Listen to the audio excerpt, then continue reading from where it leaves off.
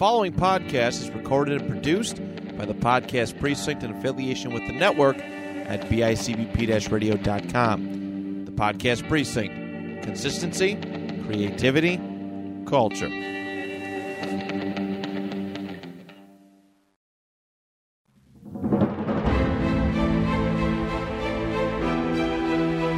Hey everybody, and welcome to another edition of Rediscovering the Indies, an independent wrestling history podcast. We are finally done with the deep dive on Burt Prentice with some five great episodes. If you haven't listened to them, go back and listen to them. We got a lot of great feedback on that. Burt was definitely one of the most interesting men in professional wrestling, and when people talk promoters, I don't think he gets talked about enough. When people bring up promoters from the past. So definitely go back and listen to that deep dive on Burt Prentice. But yeah, I am here, Chris Gello, one of your co-hosts, joined alongside Jonathan Ash. Hello. And we are going to cover, and which this will be a multi-parter, Dragon Gate USA, the Gabe Sapolsky promotion of bringing Dragon Gate over to the United States, and we're going to get into all that, but let's get the thank yous out of the way. Thank you to Matt Johnson over at the Podcast Precinct, and of course our network, the BICBP Radio Network. And we'll get right into it. We got some good stuff from the Observer and other stuff. Got some articles I'll probably talk about in the next part, but we'll start with the Observer here, and we'll start with July 12, 2004. Now, what we're going to do is kind of set the story, too, of how Dragon Gate USA becomes even a thing. So we're going to kind of do a lot of background for you. So, July 12, 2004, right after one of its biggest shows in history, it was announced that Toryumon promotion in Japan was closing up. It's actually a restructuring, as a new company using most of the same wrestlers is opening called Dragon Gate, which is the English translation for Toryumon. Ultimo Dragon will have nothing to do with the new group, which will be run by Magnum Tokyo as the top star. Takashi Okamura, who was the president of Toryumon, will continue as the president of Dragon Gate. On July 6th, the group held a press conference to announce an affiliation with the Fuji Network. They will be running 2 shows a day on July 17th to August 31st in Orebiya, and sorry for mispronouncing this, folks, a Fuji Network makeshift arena where they broadcast summer festival events. They will be getting a lot of clips during the afternoon on the network, but it's not a network television show. The promotion is largely chasing women and children, and not the traditional male wrestling audience.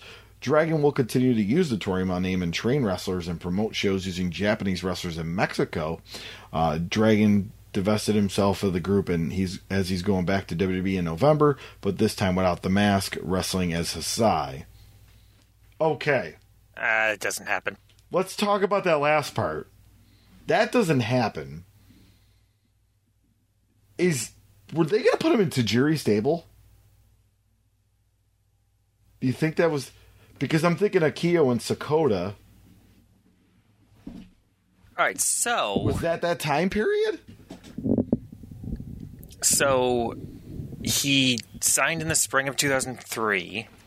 Yeah. I think he only had a 1-year contract, because all he really, his main goal was to appear at Madison Square Garden and at a WrestleMania. So from what I'm seeing here... he faced Chavo Guerrero and Nunzio in his last WWE matches. On April 22nd, 2004, WWE announced that Asai was released from his WWE contract after he asked for his release from WWE to go back to Japan immediately. So... Is he telling Toryumon that he's going back just to get out? That might be the reason. Because there's really... I don't see anything here to corroborate that. But yeah, because he was gone. He was gone in late April, and we're talking about July at this point. And I don't think, WWE already had their fill with him. I don't think they would have... After he left, I don't think they'd re-sign him. Yeah, the unfortunate thing is it just didn't work out. I'm, on the other hand, trying to figure out if maybe the plan was to put him with here, because I'm trying to see when... Okay, no, they made their debuts on October 19, 2003. So no, that wouldn't have been the same time frame. How long were they around, though? Because I mean, they weren't around long, especially Sakota. Obviously, Akio stays. It's Jimmy Wang Yang, but Sakota doesn't last long. Ryan Sakota, I believe, who passed away a few years ago, too. Definitely underrated wrestler. He wrestled for Rick Bassman in the UPW. But yeah, I think they probably lasted maybe a year.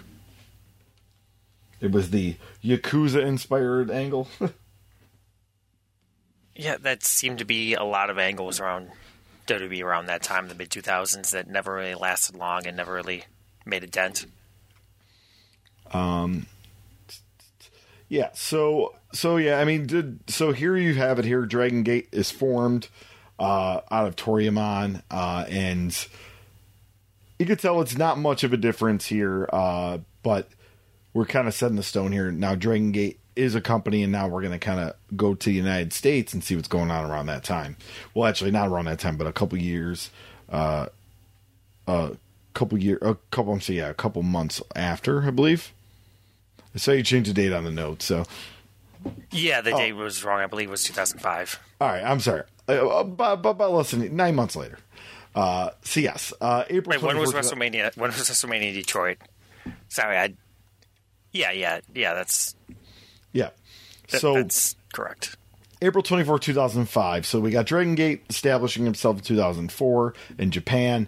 April 24, 2005. From the Figure 4 Weekly, Ring of Honor owner Kerry Silkin was on the Get in the Ring radio and said that they drew 3,600 paid for WrestleMania weekend. This would explain why he's already has booked buildings in Detroit for WrestleMania weekend 2006, I believe. 2007. Okay, so this was 2006, April 24, 2006. Okay, yeah. Sorry, folks. So more than a year later, a year and 9 months later, in 2006 here, yeah. He put over Lance Storm and the Dragon Gate guys is really delivering. He said Cornette, who was seen everything, was blown away by Dragon Gate, and they are the next generation of workers after an AJ Styles. So this was the famous... Well, this was the infamous 6-man tag, correct? I believe the people say was probably one of the best nights in Ring of Honor. Mania weekend in Chicago, I believe. Let me. I think it's important to kind of bring that up because it was a very good match and it was. Not the first introduction, obviously, of Japanese independent wrestlers to the United States, but it was definitely going to start a trend where you would see more integration of Japanese wrestlers into the American independent scene. Let's see here. I am in 2006, and we got Chicago. Oh. Yeah, that would have been... it would have been the Chicago street fight between Colt Cabana and Homicide. You had Generation Next against Blood Generation. And that's what we're talking about, yeah. Yeah. Masato Yoshimi and the Embassy defeated Do Fixer. That would have been April 1st. So then the night before would have been from Chicago Ridge. The match would have been Do Fixer versus Blood Generation. That there you go. Yeah, Dragon Kid. It. Yeah, that's it. Yeah.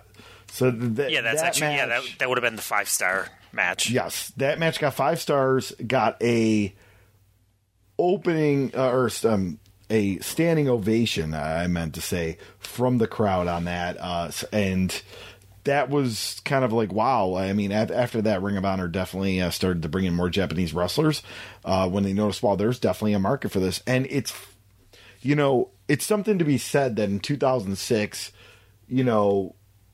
Japanese wrestlers get integrated into Ring of Honor. And wow, standing ovation, this and that. And then 13 years later, they're selling out Madison Square Garden with a Japanese promotion. I mean, it took some time, but clearly this is the roots of that. Yeah, and this is pretty much the beginning of Dragon Gate expanding. Like, they're a very, very young promotion, and they're out here right now just tearing the house down for Ring of Honor. All right, so we're going to move to 2007 here. These are just founding moments of what would become Dragon Gate USA. So you're seeing one or two a year here from the Observer. This is from Figure 4 Weekly. Ring of Honor this is July 30th, 2007. Ring of Honor ran 2 major shows in Japan last week in association with Dragon Gate and Noah. The company and the wrestlers were all thrilled in how everything went down, and the shows were said to be excellent. The July 17th show was in Osaka, and Dragon Gate, which seriously may be the biggest wrestling promotion in Japan at the moment, this is Corn Alvarez, which should give you an idea of the state of the former Big Three at Osaka. Prefectural Gym number 2. The Briscoes beat Genki Horiguchi and Jimmy Rave to retain the tag titles. Ryo Saito and Matt Sydal and Dragon Kid beat Naruki Doi and Masato Yoshino and Delirious when Sydal pinned Delirious. The Briscoes, working twice, beat Shingo and Susumi Yokosuka to retain the tag belts, and Shima and Namuchi Marufuji, so Marufuji, and Bryan Danielson beat Mochizuki, Davey Richards, and Rocky Romero. That was Masaki Mochizuki when Shima pinned Romero. And once again, if I mispronounce any of these, I do apologize. I'm pretty good, but some of them I definitely second guess myself. We'll move to October 29th, 2007, from the Figure 4 Weekly. Ring of Honor announced that Dragon Gate wrestlers would be working the March 28th and March 29th, 2008 shows in Orlando, the now annual Ring of Honor WrestleMania tie-in, which was also resulted in great business and great shows for the company. April 21st, 2008, Shima announced on MySpace that Dragon Gate would be running shows in LA and Honolulu in September of this year, and followed by another Figure 4 Weekly update on April 28th saying the Dragon Gate USA shows take place in LA on September 5th and Hawaii on September 8th. All right, so let's stop there for right now. Yeah, I want to just go back there for a second because we're talking about Ring of Honor announced Dragon Gate wrestlers would be working Mania weekend. So during Mania weekend in Orlando, there were 2 shows, as always, the 28th and 29th. 28th was Ring of Honor Dragon Gate Challenge 2 with New Hazard defeating the Age of the Fall. The Briscoes defeat Typhoon, Dragon Kid, and Ryo Saito. And 6-man tags, Sema, Eric Stevens, and Go Shizaki defeat the No Remorse Corps. And then the next night is Supercard of Honor 3. No Remorse Corps defeat the Vulture Squad. You have New Hazard defeating El Generico and Kevin Steen. And then the Musser Outlaws defeat Typhoon in the main event. This is stable time during Ring of Honor, by the way. Yeah. So it's a very heavy Dragon Gate influence on both shows. And that's what we're saying. I think that WrestleMania weekend shows, both of them, kind of really sparked the interest, and then you just start to see more integration, and then you see the tie-ins with Ring of Honor going over there, in Japan, and then now you see here now they're pretty much Japanese wrestlers on every WrestleMania weekend show now for the next couple of years.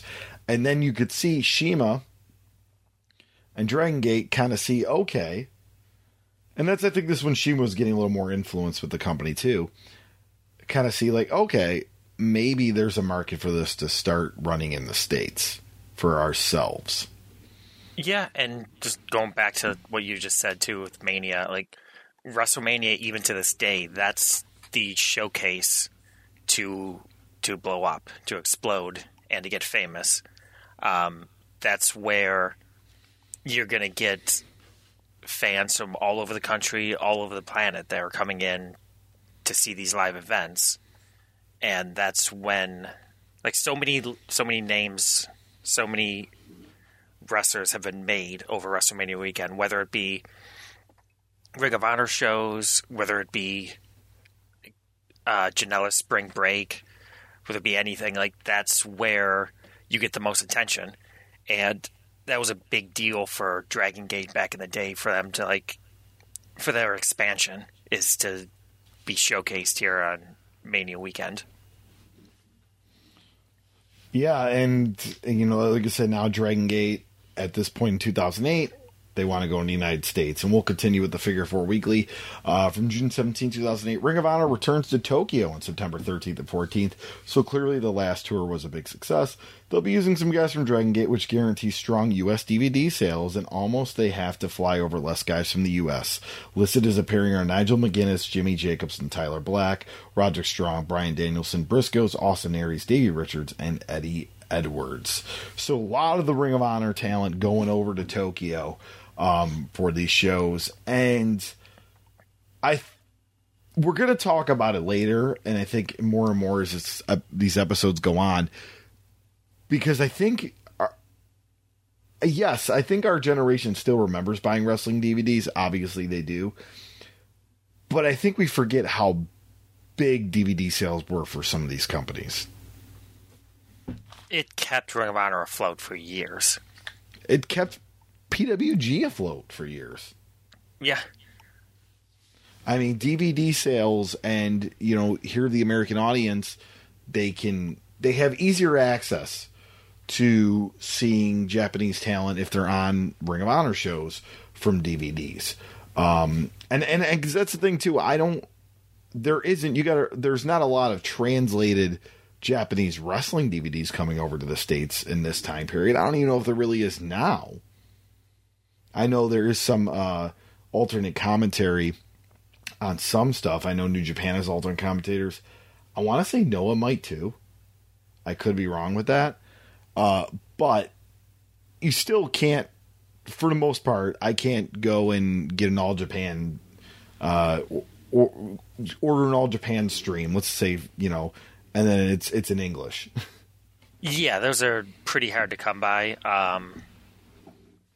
You could find anything these days with torrents and with YouTube, but yeah, for a polished, finished product with English commentary, something that you don't feel like you're breaking the law trying to access, yeah, that's not easy to get to. But again, going back to that about DVD sales, we've talked about it before, especially our APW episode, where Ring of Honor was started just to replace the revenue that RF Video lost when the ECW went under. It's like the whole Ring of Honor was built on just making money off of DVDs. Yeah, getting special attractions, hitting a niche audience. And I went to Ring of Honor shows at this time. I'm not sure if you did, Ash. And I remember that they had a huge DVD table of any show they've done under the sun. And I think they were also selling other promotions DVDs there as well. But I remember the huge merch table. And I went to the Noah weekends in 2008, I think. 2007, I want to say 2008. And that was with Masawa, Marufuji, Morishima, and Kenta. But yeah, DVDs. I was in Philadelphia at the Armory. I was sitting only a couple rows ahead of the merch table with all the DVDs, and they probably sold at least a few hundred DVDs that night, if not more. Yeah, that was a big thing in the 2000s. You go to a wrestling show, you buy a bunch of DVDs, whether it be official DVDs or it's from George Mayfield's table. Yeah. I mean, let's just put it in perspective here. Let's just say the DVDs are $14.99 and they sell $350, and they're probably selling more. That's an extra $5,000 on top of the gate and all that. And that's just in-house. That's not DVD sales that people are going to buy online. I mean, I could be wrong in this. I mean, and yes, they do sell a lot of stuff like to promoters, like aprons and turnbuckles and rings and stuff, but High Spots is pretty much a thing because of DVD sales. And that's what led to WrestleCon. Yeah, that's what High Spots originally was the DVD distribution model. And I don't think we've gotten to talk about that enough as we've done this independent wrestling deep dive. Me and you have been doing this now, for almost 2 years. It'll be 2 years, like 2 months. That is this? I mean, the Ring of Honor CZW War, we probably could have brought it up, but this is probably the biggest DVD lenient promotion that we've probably talked about. For Ring of Honor? No, for Dragon. For Dragon? Oh, yeah. US, yeah. Like, where it's such a big part of the culture. Yeah. Yeah. Again, mostly because, at least for the Dragon Gate, for the Japanese portion, it wasn't like with Ring of Honor. They could have ran shows in your town, so you could still go see them. And a lot of their stars also worked TNA. They worked Indies, so you could see them elsewhere. Promotion like Dragon Gate, and as we get through the notes here, it become more evident how like Dragon Gate was the top wrestling fed in Japan based on attendance, and they were the hottest at the time. And if you I thought Noah was the best. I was a Noah guy. I like Dragon Gate, but I thought Noah was the top. We'll get to that in the notes. But yeah, anyway, like they were very hot, and like there wasn't an easy way for you back then to access that and to access those shows and to see the majority of those stars. Rare occasion they might do a tour, but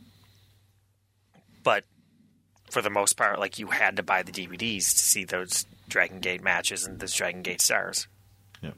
And we got to remember, too, at this time, 2008, so their Ring of Honor is working with Dragon Gate and Noah, both of those companies. CZW is working with Big Japan, if I remember correctly. And I want to say New Japan guys are coming into TNA at this time. And maybe some All Japan guys before that, because I believe D'Amore had an All Japan partnership for a little bit. I want to say yes. I mean, at least Border City. Yeah. Total Nonstop Action, TNA did. I'm just looking to see when Okada came in. Backed. I think it was a little bit after. I think Okada was during the Hogan years, yeah. But they were. But they still had a loose affiliation prior to that, so yeah. So yeah, that was the thing during the late 2000s. If you were an independent fed or burgeoning promotion, you want to try to partner with a Japanese company. And we'll move on here to June 23rd, 2008 from The Observer. Dragon Gate apparently has or is negotiating a TV time slot in Honolulu locally on KUKU TV on Saturday nights at 7:30 p.m. as a prelude to running the market. It's pretty smart. I can see in the notes you're looking up the TV station, so while you're doing it, I'll move on to the next note. It doesn't even come. I'm looking for Cuckoo Television. They must have changed their call signs because it doesn't even come up. August 4th, 2008, Observer, Dragon Gate is running a show on September 5th in Los Angeles with so far announced Genki Haraguchi versus El Generico, Stalker Ichikawa versus Necro Butcher, and Dos Caras Sr. and Dragon Kid versus Kenshiro Arai and Taku Awasa. Dos Caras Sr. I mean, if you're running Los Angeles, you have to have Lucha Libre. So that makes a lot of sense. I love the fact that Necro Butcher never would have pinned him to be in Dragon Gate. They must have felt like they need some American stars.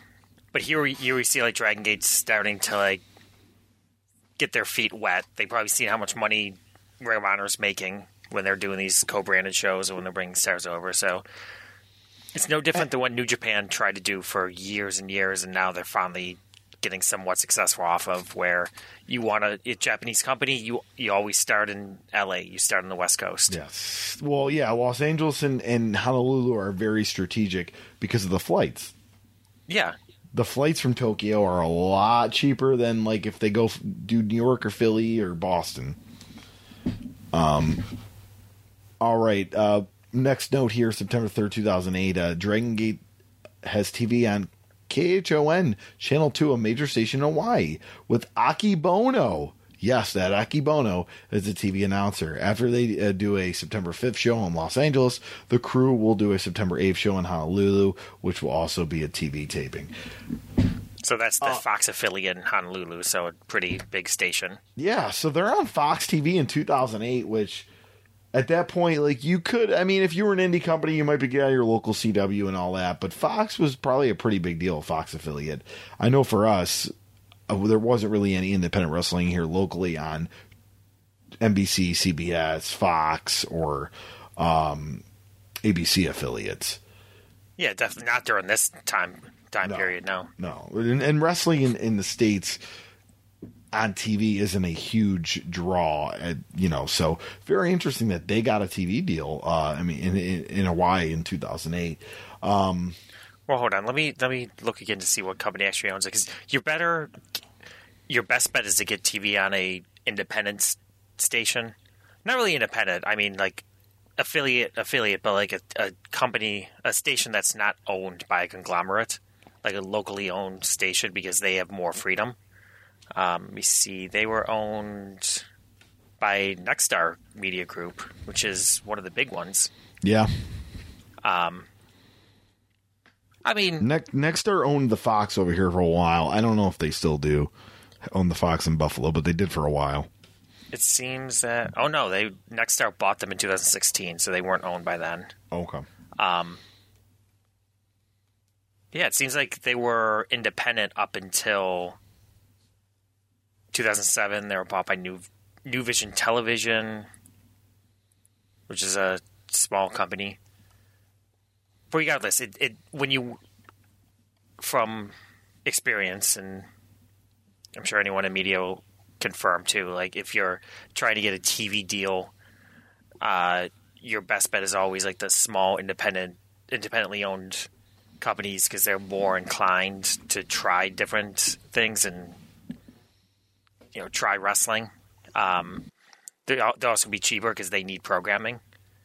They don't always get the best deals on syndicated packages. If you went to a Sinclair station, you're probably out of luck, because even without the Ring of Honor deal in place, they usually have like strict formats they have to follow on what they can air, and it comes down for the parent company. So your best bet is always to get like a small locally owned business, which seems to be what they got here. One other thing I want to talk about this is Aki Bono as a TV announcer. Because he never, as far as I know, he never wrestled in Dragon Gate. I know he did All Japan, he did Hustle, and maybe one or two. He actually, that promotion that Tajiri might have been running after Hustle. I know you know what I'm talking about, because we knew some people that went over and did tours there. Wrestle One, yes. Aki Bono was in that. No, he was in Pro Wrestling 01. Zero, okay. No, I don't think he ever wrestled Dragon Gate. Actually, yeah. He did, actually. September Really? 21st, he appeared in a Battle Royal on a show in 2008. That was won by Tozawa. Akira Tozawa, currently on WWE television, folks. Yeah. That's why this is going to be a fun episode. We're talking about Shima, who spent a little time in AEW. Shingo, who's like the guy in New Japan right now. But he had a handful of matches in about 2 years in the company. But I also want to talk about the Aki Bono thing. It's like when you find out like who some of the other language commentators are for like Impact or like WWE, and everybody was surprised when they started doing the like Ray Rougeau, who was long even before that on the French announce team for WWE. But I'm pretty sure like Sylvain Grenier was doing Impact for the last like 10 years. Oh yeah, he's still there.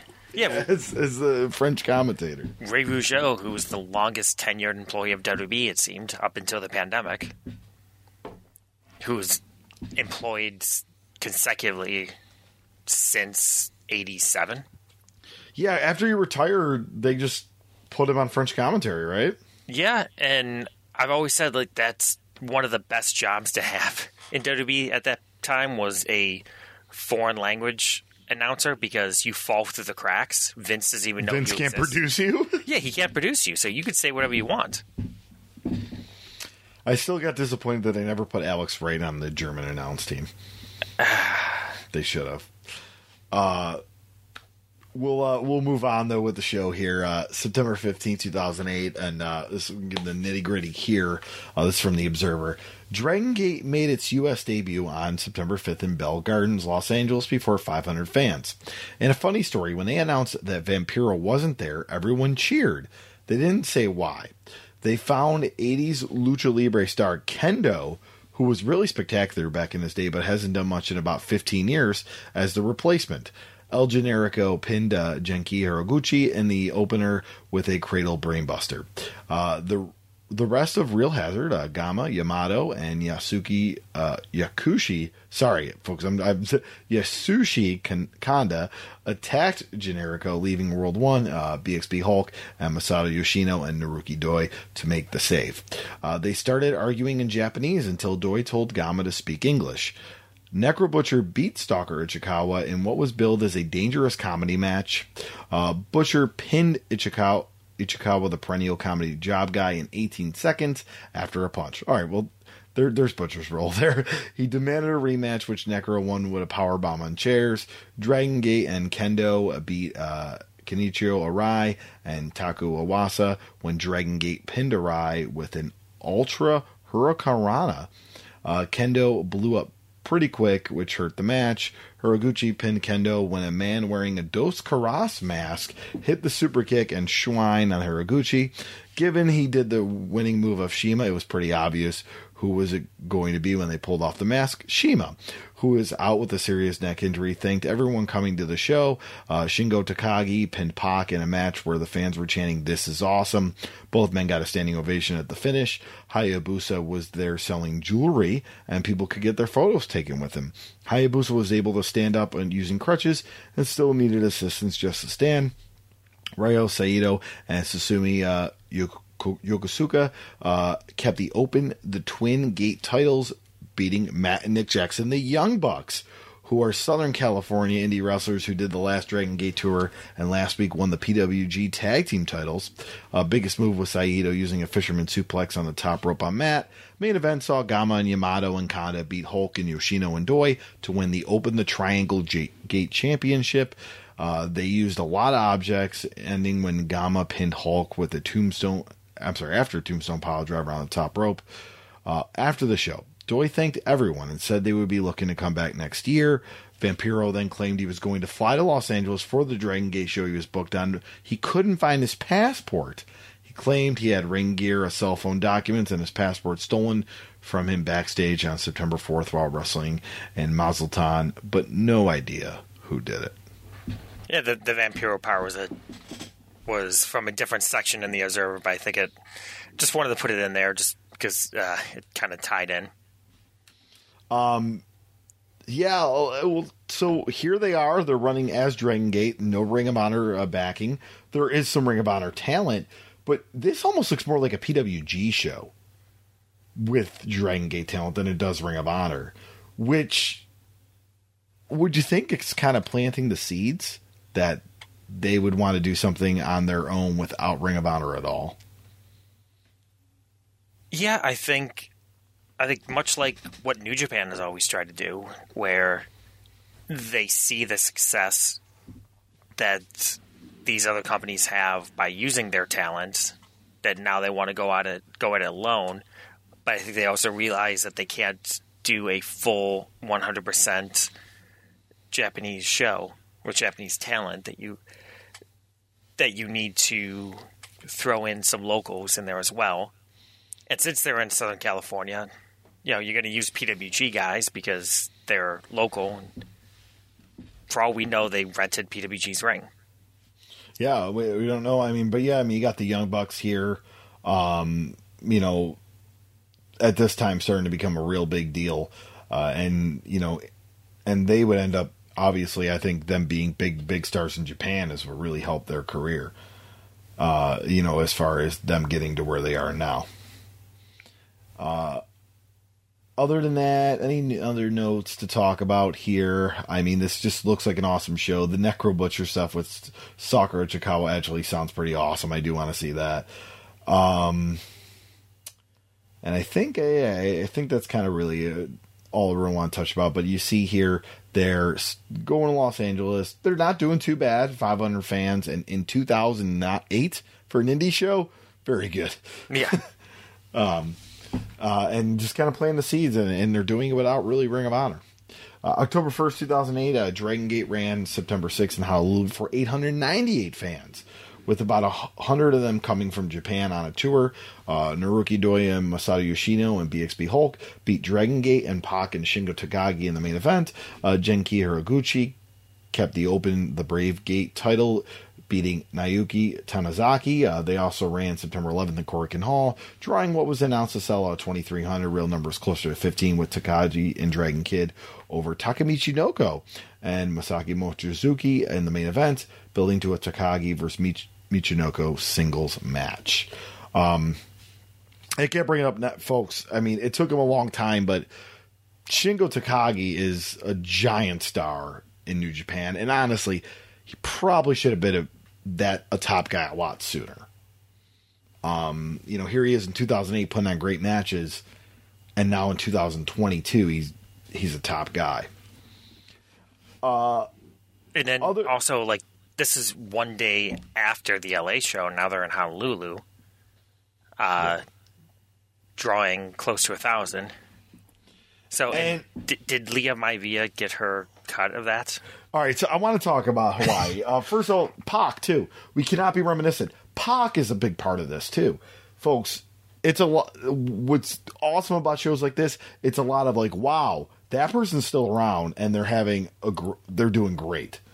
Pac is the AEW All-Atlantic champion, and I think he must love what that gimmick is. He just goes to independents around the world and defends the title against really good wrestlers. So, good for Pac. But I want to talk about Hawaii. So, almost 900 fans. Hawaii is interesting because you hear stories, and there's some very fictionalized stories on Young Rock, but you hear stories about how great and how fun and how awesome a territory was in Hawaii, and that would be the place that you would go before a Japanese tour or after a Japanese tour. It was a nice buffer to go and work Hawaii. And I understand flights is the issue, and that's probably why this isn't this wouldn't be a debatable conversation. But isn't it interesting that there is no big independent that has ran Hawaii, or really anybody but WWE that has ran Hawaii probably in the last 20 years? It is very surprising. Other than obviously Dragon Gate here, but yeah, it is very surprising just because it is the halfway point between Japan and the U.S. So it is very, very weird. There is wrestling in Hawaii.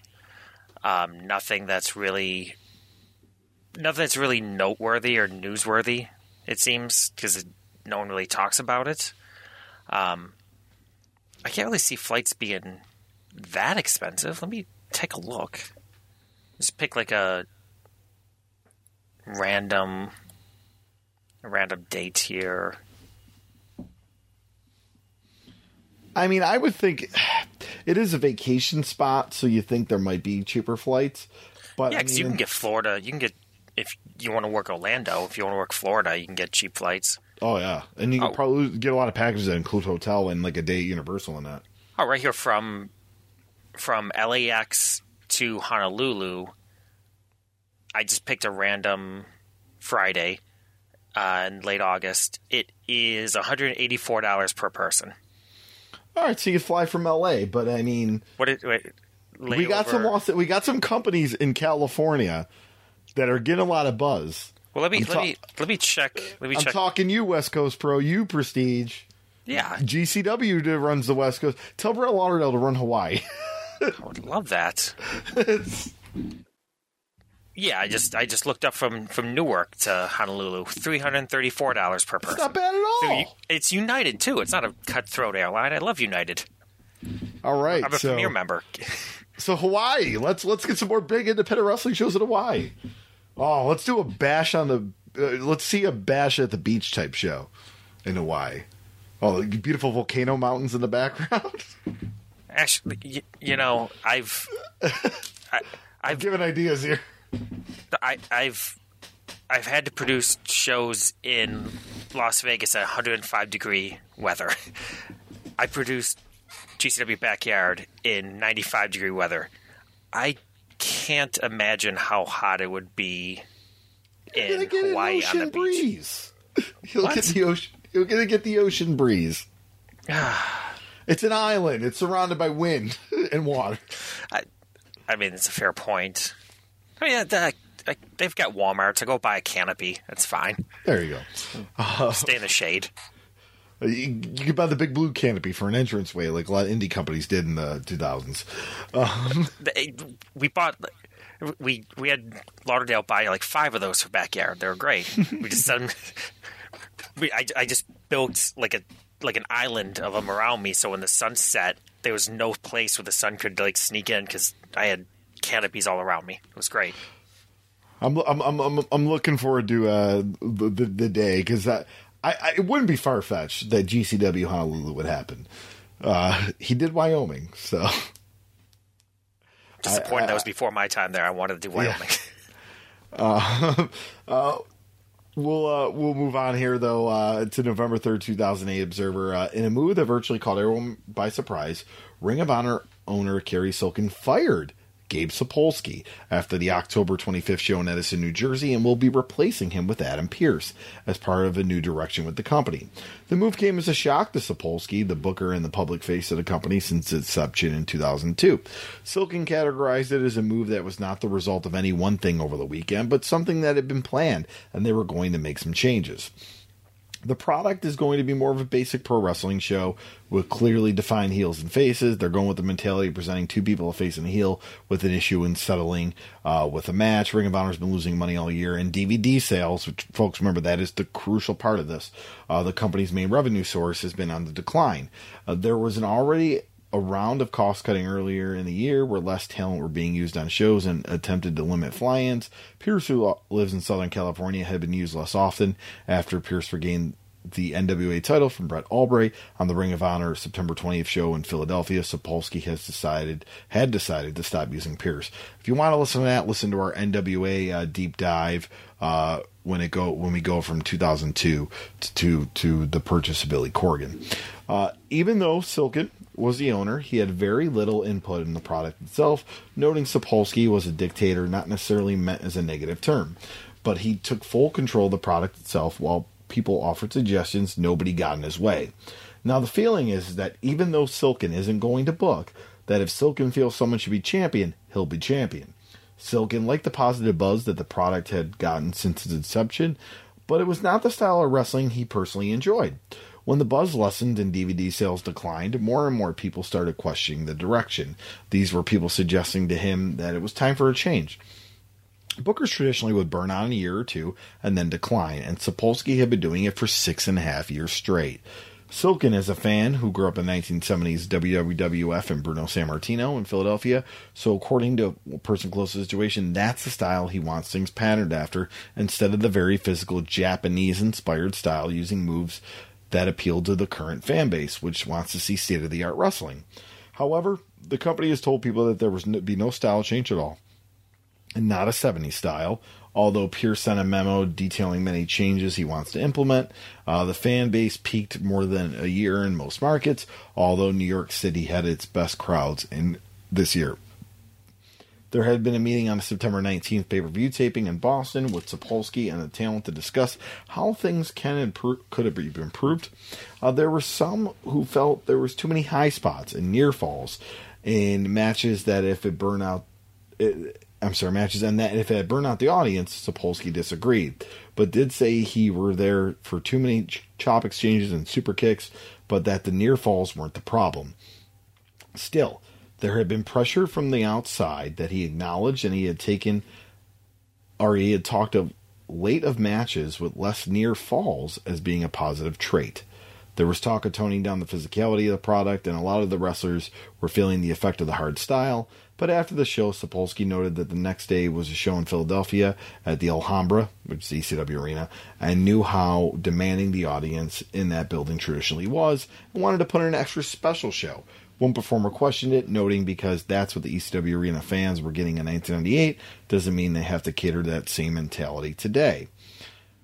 In Pierce's first memo to the talent, the first noted that he believed in kayfabe and would not publicly be acknowledged as booker.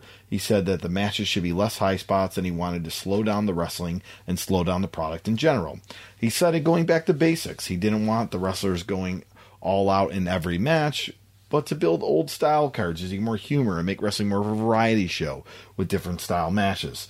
Sapolsky himself also stressed different style matches, and that too much of the same thing burned out the crowd. He said there would be 7 or 8 matches per card and wanted shows at 2.5 to 3 hours. Ring of Honor shows often lasted 4 hours in the past, and although early in the year when financial cutbacks were being made, Sapolsky tried to shorten the shows, feeling that perhaps the longer shows were a reason why fans didn't come back. There will be other financial cutbacks, with the feeling they'll book 18 wrestlers on a show and cut back in fly-ins. It's said that Silken was expecting at first it could be a dip in attendance and business overall with the new direction, and that they would lose some of the current fan base. Sapolsky's product was criticized for being too much of a niche product, and that had its core audience had loved it, but that didn't appeal enough to people. But that misses the key point. Its limitations were not the product itself, but the lack of exposure and of people who were television-made stars. Taking Bryan Danielson and Nigel McGuinness into Cleveland or Dayton is only going to draw a few hundred people because they've never been on television in those markets. So you're limited what you can draw. But the problem isn't the match the two delivered on top, as they did a different, slower style of moves that were done in pro wrestling years ago as opposed to newer moves. That suddenly their match would draw more people. With the limitations of having no television and not using stars off TNA or WWE television, there's probably little they can do that will turn things around until the environment itself changes. When it's a product that makes its money selling DVDs, you have to have a high match quality to get people to buy house show DVDs. But with the proliferation of YouTube and the glut of DVDs on the market, the glut of piracy of those DVDs, the business is tougher than ever. In the MMA world, which is perceived as hot, DVD sales of somewhat well-known independent shows like Ring of Honor, appeal to a hardcore audience and are based on having wild matches that were healthy a few years ago, are non-existent today. So it may be a marketplace issue that there's an answer for. I'm going to take a break and kind of touch on that first part, and then we'll continue on here. Yeah, there's a lot here. There's a lot here. But this is... This is a big turning point in here, and that's why we need to go back and just touch on a few things, because obviously as Dave is putting in there, where the turning point in Ring of Honor right here is where now businesses dipped in 2008 and Kerry's made a change, and him and Adam Pearce are no longer going to be flying in a lot of talent, which means less Japanese talent. Plus, change in the style because they are under the belief that they're burning out some towns with the super indie style, and they want to slow it down. And how funny is that literally a year later, TNA would change their style too? Well... to this more old school. I mean, because obviously Hogan was coming in. Yeah, well, TNA also switched to a 4-sided ring and completely killed any momentum that they were building. But that's that they're not an indie, so we'll never have a. But I'm just saying, it's funny. These companies think they have to change to the WWE style.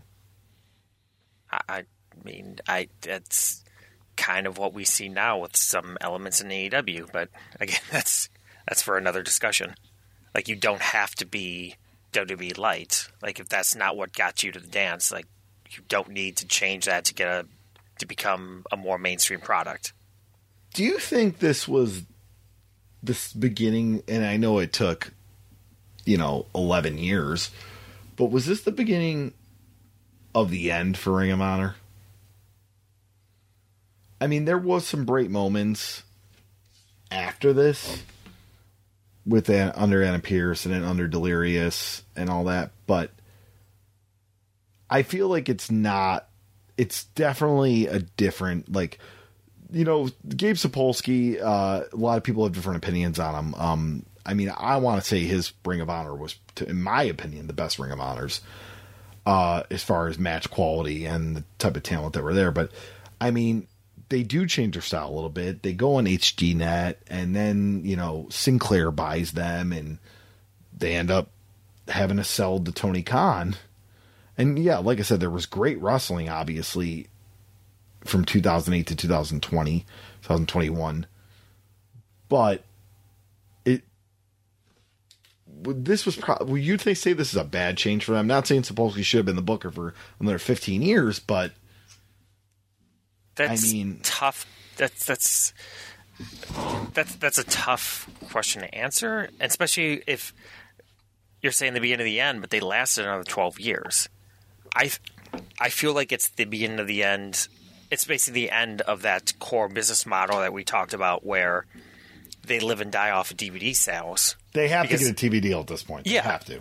Yeah, to survive, DVD sales, because during the Sinclair era, even during HDNet, but more so during the Sinclair era when they were owned by Sinclair, their main revenue source was TV. It was creating content for the local affiliates. So their DVD sales, even though they're selling DVDs still selling DVDs and doing the Honor Club, that wasn't their main focus going forward. So I think when you look at it that way, yeah, this was the end of that classic Ring of Honor era that booked based on what would sell DVDs and turned into booked based on what's going to draw a house and what's going to get a TV rating. And what I meant by that, I mean, and like, yeah, like I said, but like this style of wrestling that Sapolsky's booking, this nonstop, boom, boom, boom, boom, boom. I mean, that's current day independent wrestling. Yeah, and that style doesn't translate good for TV either. Like that is true. You do a 3-4 hour show. But I think AEW is a lot of that at times.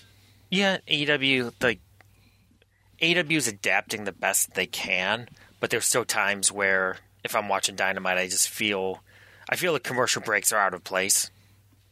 Just because it's that style where when you work TV is completely different than working if you're working a house show without TV, or even like a streaming pay-per-view where you still have freedom. The wrestlers have freedom to work their match, and they don't have to fit into a format, don't have to fit into a time slot, and they don't have to take breaks for commercials. They don't have to do a dive to the outside and then have to be in picture-in-picture. It's an entirely different animal when you work in that, and yeah, Ring of Honor did change because of that, and this does seem like, so I agree, like this is the end of that era, of that pure Ring of Honor era, where it's like just go out balls to the wall and do the best you can. Yeah, they're just putting on dream matches and not doing a lot of angles and all that. Just some other notes I want to touch on this before I continue the part there. They talk about Danielson and Nigel not be able to draw big crowds because they're not like huge names. And I think that too, where Ring of Honor, I think after this, do get a couple names from the past to come in and all that. But I think they also, Ring of Honor heavily relied on a lot of TNA stars at a certain point. Well, they were Ring of Honor stars first, and then when those guys weren't appearing there anymore because TNA didn't want them, you know, yeah, they didn't have that crossover stars. But that could be a bad thing to change it up and get a crossover star. Yeah, yeah, definitely. But there are times in Ring of Honor when they're running like Ohio, where they're running these towns, they would get a Jim Cornette, or they would get a Midnight Express, or a few old timers. They were doing, they had Steamboat and Foley, and this was like 0405, yeah. But they wouldn't work. They wouldn't work like in a Legends match. It was more of just making the appearance so they can put them on a flyer and sign autographs, do a meet and greet to try to bring a much wider audience base. But I do want to talk about this.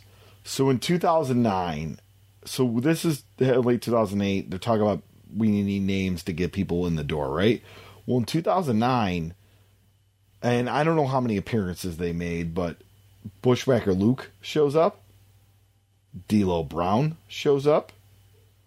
Jim Cornette shows up. Who else do we have here? Lance Storm shows up again. Which he was there in the past. Sanjay Dutt is back for being on TNA television. Roderick Strong is back there after, he was on TNA television. Steve Corino is a big part of the company. These are some pretty big names that they're trying to bring in to grow the, the typical wrestling fan. Yeah, trying to use more household names. Yeah, so Sanjay was actually a manager at that point, which he is now in 2022. Lance Storm was listed part-time the wrestler for them there, and D'Lo Brown was being a producer. But this was the year that Ric Flair was the ambassador for them in 2009 when Flair showed up. Oh, so when he only showed up for yes, one or two shows out of the deal, and then he owed them a bunch of money.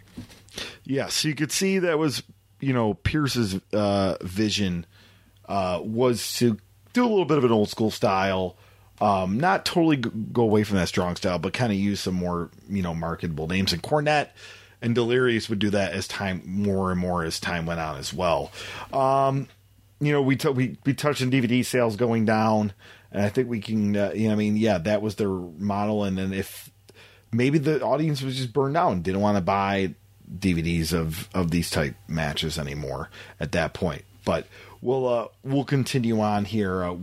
And so Silken is apparently going on with the idea that in the long run, the new direction of the company would appeal to a wider group of fans. So in time, this will end up as a positive. Time will tell. Or it would end up as positive. Time will tell.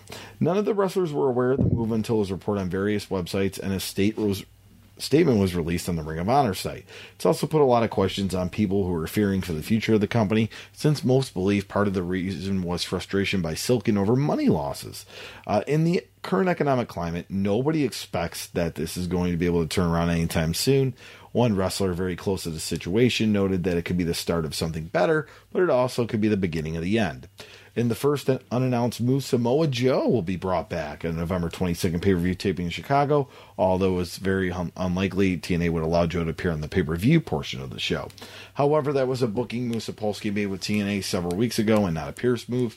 The last Chicago show drew about 600 fans, down from usual numbers, and the show goes head-to-head with a PCW event in Oak Lawn, Illinois, only a mile away, which features a Ric Flair autograph session and the pro debut of Reed Flair. Silken himself was close-mouthed as to who would be put in charge, how things will change, and what was unhappy about that. He said the promotion will continue with business as usual with its scheduled events on November 7th in Markham, Ontario, which is right outside of Toronto, and November 8th in Montreal, and that changes would become evident at that point. Sapolsky had booked the company since its inception in early 2002 and handled most of the publicity and media relations. He won the Observer's Booker of the Year 4 straight years from 2004 to 2007, but Ring of Honor had been hurt because the independent scene had not produced any new stars in recent years the caliber of Samoa Joe, Low Ki, Christopher Daniels, and Bryan Danielson, who were the nucleus of the company at first. With no new talent capable of headlining and developing in the independent scene, this year was spent largely trying to recycle wrestlers already there, and in doing so, the spark was gone. Still, the two most recent shows at the Hammerstein Ballroom in New York drew the company's two biggest crowds when in its history, and the promotion looked more major league at those shows than ever before. In a market they run regularly, they greatly outdrew TNA in the same complex in Manhattan, even with all of TNA's inherent advantages and only TNA's second time. In recent years, there have been preliminary discussions with a few different television stations, but the stations never pulled the trigger. Although never said publicly, Sapolsky was negative on Ring of Honor going to pay-per-view, but as a frontman for the company, presented in a positive manner as if he was 100% behind the idea. The pay-per-view events were well received and got high critical praise, but they had inherent limitations given they were on a 2-month tape delay and interfered with Sapolsky's booking show to show, with angles progressing as the DVDs were released. If it was asking a lot to have a fan base that needed to buy a lot of DVDs to fully keep up with the product, the fan base at Ring of Honor shows seemed to know every angle and every aspect of every character far more than fans of WWE or TNA shows who can follow the product through weekly television. Ring of Honor's pay-per-view numbers were released and were more so insignificant within the pay-per-view industry that nobody tracked them. The numbers were rumored to be along the same lines that TNA did for their live shows in the early Nashville days before it had television, which was a little better than most would have expected when they got on pay-per-view. After the first contract expired, it was renewed for a second year, so it was not a failure. Even though Canadian numbers were terrible, they were pulled in that country at one point, Several said Silken had become frustrated with money losses. Ring of Honor is believed to have lost its entire existence, less than WCW used to lose in a week in 2000, and less than TNA used to lose in a month in its early days, but Silken is 100% owner, and while well off, is hardly a giant corporation. The reality is that the Christmas season, traditionally huge for the company, was not going to turn things around as expected to the current climate. The expectations are there's significant cost cutting, and with Sapolsky out of the picture, there will be less arguing regarding the moves being made to lower the cost of the shows. There had been differences from the start. Sapolsky used to do much of the writing from home, often late at night, and would also sleep in and not go to the office in the morning. This would lead to some resentment from the rest of the staff who were always there. There were always going to be differences, and there was going to be a push to get the title back to Danielson from Nigel McGuinness, but in reality, who holds the title wasn't going to be a major difference at this point. Sapolsky, while disappointed, conceded that he understood why the decision was made and admitted that after 6.5 years he was burned out. He compared to what he did to the stories about pro and college football coaches who during the season eat, sleep, and breathe football 24 hours a day, but with wrestling the season never ended, and categorized himself at this point as a coach who had become a losing team. He noted Silken needed a motivation to keep things going, and at least the mentality that changes are being made, that at least the theory they're going to lead to the product that appeals to a wider variety of fans in the long run is motivation. Several newcomers from Chikara Pro debuted on October 25th in Edison, New Jersey, including Brody Lee, Cheech and Cloudy, and the Osirian Portal. Some believe that the pressure on Sapolsky to use more guys from that group, but in actuality, this past weekend shows were booked by Sapolsky, who wanted some fresh faces to start new directions so he could peak angles for the final battle show after Christmas at the Hammerstein Ballroom. There was recent announced deals to bring in GHC heavyweight champion Kensuke Sasaki and Katsuhiko Nakajima for the final 2 shows of the year on December 26th in Philadelphia and December 27th in the Hammerstein Ballroom in New York. They were also put together some time back. The latter show has a strong advanced. As for Sapolsky, it's hard to say that he would fit where he would fit in because wrestling is so constricted and doesn't look like any place to land. We're not going to really kind of go over this. Kind of gives just why he formed Ring of Honor with Feinstein, and we touched on that before in the APW episode. And just move on to the final part of this, and then we'll go back and touch on everything. Sapolsky's name had been mentioned TNA in the past. Before Conan and TNA had their split, Conan heavily pushed Sapolsky to be on the booking team because he liked the way he developed talent in his angles. He pushed Sapolsky to Kurt Angle, who had power. Angle said he would push him to Dixie Carter, but in reality, nobody in TNA ever called Sapolsky, and no matter what his success was on the independent level, TNA isn't about to bring a booker in with a different vision of pro wrestling than Jeff Jarrett's belief of what the optimum way to do pro wrestling is. Plus, no matter what his successes may have been, he also has a strike against him that he never wrote weekly television, even though he structured his house shows as DVD tapings, which were like episodic television shows. But to the outside, the belief is that makes him unproven. His odds of getting into WWE aren't good either. That will change years later, because they are looking for people who have produced and directed television shows and tacked that anything done wrestling. If it wasn't in WWE, then it doesn't count. It's possible he can get an entry-level writing job, but that's a quick burnout. Sapolsky himself discounts going to either place. He felt TNA was a closed company, and the people in the power in the end will protect each other to make sure everyone stays in power. The last thing they want is someone with new ideas and new concepts, because the worst thing for those in power would be if new ideas work. For now, he's taking a break from wrestling. He booked Full Impact Pro as an experimental brand, and also while in Florida, they would do the production work on the DVDs. He said that without having to be there for the DVDs, his involvement in Full Impact Pro is going to come to an end.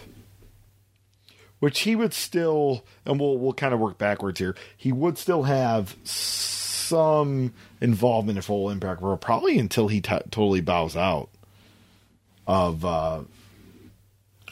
the World Wrestling Network.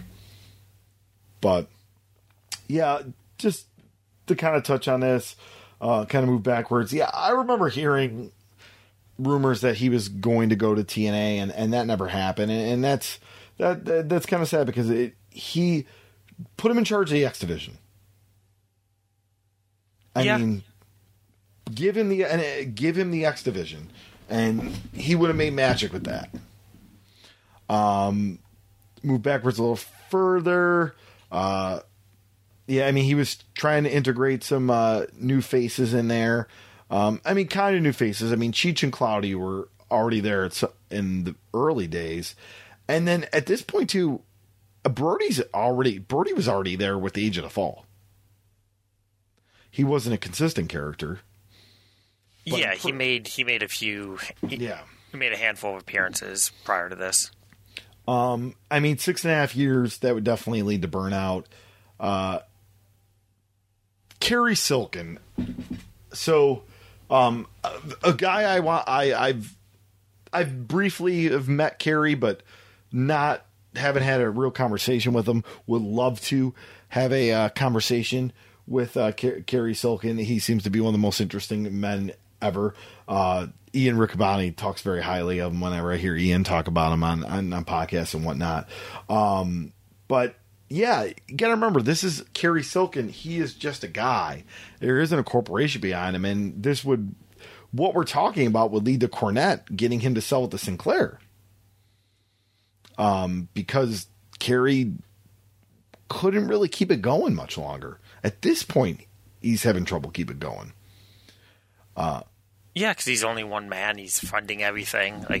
You get to a breaking point after a while. Samoa Joe, I think he did work that show, but yeah, I don't think he was on the pay-per-view. And then Joe, I don't think Joe was consistent there. No, that was during that era. You could use TNA guys. They just couldn't appear on TV. Yep. But one of the interesting things that this touched on, and they're totally right, and I don't think we think about it when we do this, is 2008, the U.S. economy suffered really big. You had... Especially during this time, in late 2008. That was the financial meltdown. Yeah, 2008, it was a bad year for the U.S. economically, and when you can't afford your mortgage, are you churning out $20 to $30 for a Ring of Honor DVD? Like, probably $25 after shipping for just one. So, yeah, I know we've talked about it before, and it's the common excuse for why Mid-South went under is the economy and the oil producing states and the core cities. But and that there is truth to that too. When the economy goes down, that you're gonna cut out some unneeded expenses, and a lot of times that's entertainment. So, if you're spending $20, $30, $40 or more per month on wrestling DVDs, and the economy takes a hit, and you gotta rethink your finances. Yeah, and 2008, TNA wasn't the worst, but I always consider 2008 one of the worst years in pro wrestling. The WWE product was pretty unbearable. Yeah, I can give you that. There's been some bad years in wrestling, but yeah, I can I can agree with you to an extent on that. One benefit I have is that I don't really remember too much of 2008 with WWE. I remember. Yeah, we've had this talk before, because that was around the time, too. Like, I was on the road most every weekend with my own career, and it was starting to pick up around this time. So for me, I never, like, Raw would be on in the background when I'd get home, but, like, SmackDown, most of the time I wasn't paying attention. I might be ready to be on the road. And there's been times the last few years where I might go on the network, and me and my roommates will go on and turn on a random SmackDown from 2008, and I have no memory whatsoever. Yeah, I've been there when they put those on. Yeah, you've been over for those. Like, yeah. It's like a forgotten era too. So I was a co-host of a wrestling talk radio show at this time in college when I was going to college. The first version of Turnbuckle Talk. I don't recommend the current version. That was the successor to a radio show that I produced 5 years earlier on the same network before we met. My incarnation of Turnbuckle Talk in WBNY. And I watched everything because we had to talk about it. And yeah, 2008 was rough. Even TNA had some bleak moments in 2008, but I would take 2008 and 2009 over what 2010 became for them, but that's another story for another day. But yeah, I think we have to factor that. We have to factor the economy. We have to factor that honestly, the wrestling business as a whole is just down. People just aren't interested. People are losing interest. I mean, I think there's a lot to be said. You're going to have diehards, and I think you would agree with me on this, Ash. You're going to have diehards in every type of promotion. So no matter how anything else is going, people are always going to watch Ring of Honor. They're always going to watch AEW. They're always going to watch MLW, NWA. The list goes on and on. GCW, all that. But let's just say the WWE, right, just starts tanking ratings. And maybe this is a bad analogy now, but then it was a good analogy. If the biggest wrestling promotion in the world, or at least the country, isn't doing well, that common wrestling fan probably is just going to lump it all together and go, wrestling kind of sucks now. And not know that they might enjoy a Ring of Honor show. But they know how bad WWE is, so wrestling kind of sucks now. Yeah. And they just lump everything together. I mean, it's probably a bad analogy to do now because I think AEW has really actually established itself as a real healthy alternative. Yeah, I think now it's gotten away from that, but it was like that. It's traditionally always been like that. It was like that. Like, the business for decades lived and died off of what WWE did. WWE was hot in the 80s. Wrestling was hot. WWE had a down period in the early 90s, and wrestling was down. It was up in the 90s, back down. We've seen those indie draws at the Attitude Era. Yeah, like we talked about it before. Promotions having Brutus Beefcake. Yeah, are drawing 1,000 people. Yeah, like it's insane how well the indies did during that era. But again, then it went down in the 2000s. I think in the last 5 years, I think we're a little recession proof. I say that now, and I'm probably going to be eating those words in like 6 months if the country does go into recession. But I feel like the business is not living or dying off of WWE, and that's been proven with the fact of WWE's ratings have been the worst they've ever been, at least on cable. And AEW is still kind of increasing. You know more. You could explain it better with your WrestleNomics views, but indies are still doing well. Like, the indies are not really taking a dip for the most part. Let's just say we go into economic recession, right? I think the biggest thing an economic recession hits is live ticket sales. For WWE, even a substantial hit wouldn't crush them because of TV rights deals. AEW does do well because on live event sales. I don't know without really looking at it how much of a factor it is on their bottom line. And we don't have their public numbers, so they're not a publicly traded company. So they might suffer a little bit from an economic recession. But once again, if let's just say we go into economic recession next year and they're already negotiated their big TV deal for 2024, 2025, then it's different. Because I think we are now on the age of streaming and TV rights. And we talk about how DVD sales, were fading out in 2008. And here I think live ticket sales are they're not your preliminary income for a lot of companies. I mean, Impact doesn't go on the road. I mean, if they do, they only run small arenas. MLW runs, decent sized arenas, but it's not, they're relying on TV and streaming. And well, I feel like a recession would hit people actually going out and doing things. And I don't know if that would hurt most wrestling companies. I'd like to say it might hurt AEW the most. Yeah, any company that relies on ticket sales. But yeah, just to add to what you said, there's a lot of super indie feds. I think a lot of these shindies, a lot of the lower tier companies that their primary source of income is ticket sales, and the friends and family companies that sell to friends and family, and that's how they live and die. Those will suffer.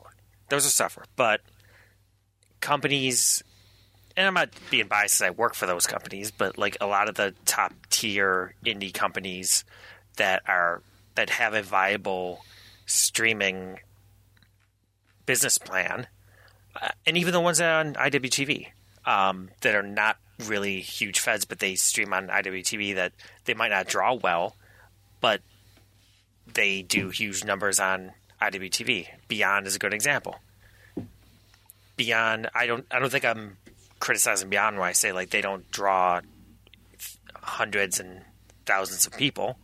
They draw respectively, but for their weekly shows of Wrestling Open, when they're doing Uncharted Territory, their main focus has always been on streaming, and I don't see YouTube monetization for Beyond as well. They have over 1 million subscribers. Oh yeah. Well, that was before YouTube made their change in their algorithm, but yeah. But and not just them. You look at the list of companies that regularly stream on IWTV. ICW, for one. Southern Underground Pro, AIW. They have a viable streaming operation. They make money off of streaming. And I don't think that will change, because the wrestling fans that subscribe to IWTV, that's already a niche product. And those are not the vast majority of IWTV subscribers are the niche fans, the super fans that will not, for the most part, will not cancel a subscription. It's sort of like the opposite of would be with Netflix, where Netflix raises their price and there's hundreds of thousands, not millions of people that decide we can't afford Netflix, we got to cancel. Those are casual viewers of Netflix. I don't see that with IWTV. I think the people that subscribe to IWTV are the super fans that either they're the mentality that they can't live without it. So I feel like that's recession proof. Yeah, I would agree with you on that.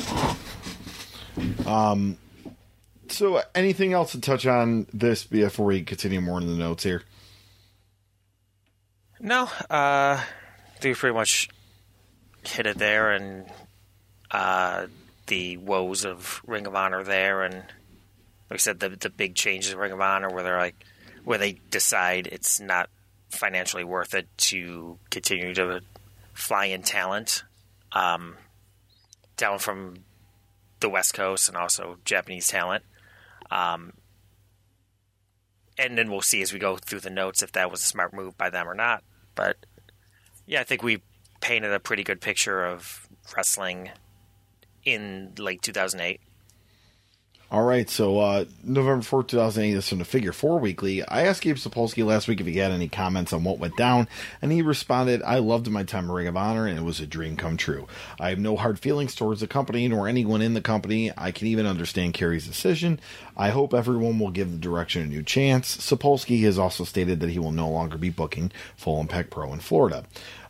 Moving on to the November 18, 2008 Figure 4 Weekly, Gabe Sapolsky in his blog spoke of his departure for Ring of Honor for the first time. I've had a little over 3 weeks to reflect, think about things, and get out of the Ring of Honor bubble. It's funny how you don't realize you are in the bubble until you're out of it. It's actually amazing the conclusions you come to and the things that become clear about yourself and businesses once you are removed from a situation. I've come to a lot of realizations in the last few weeks. First off, I won't admit that I agree with the decision to dismiss me.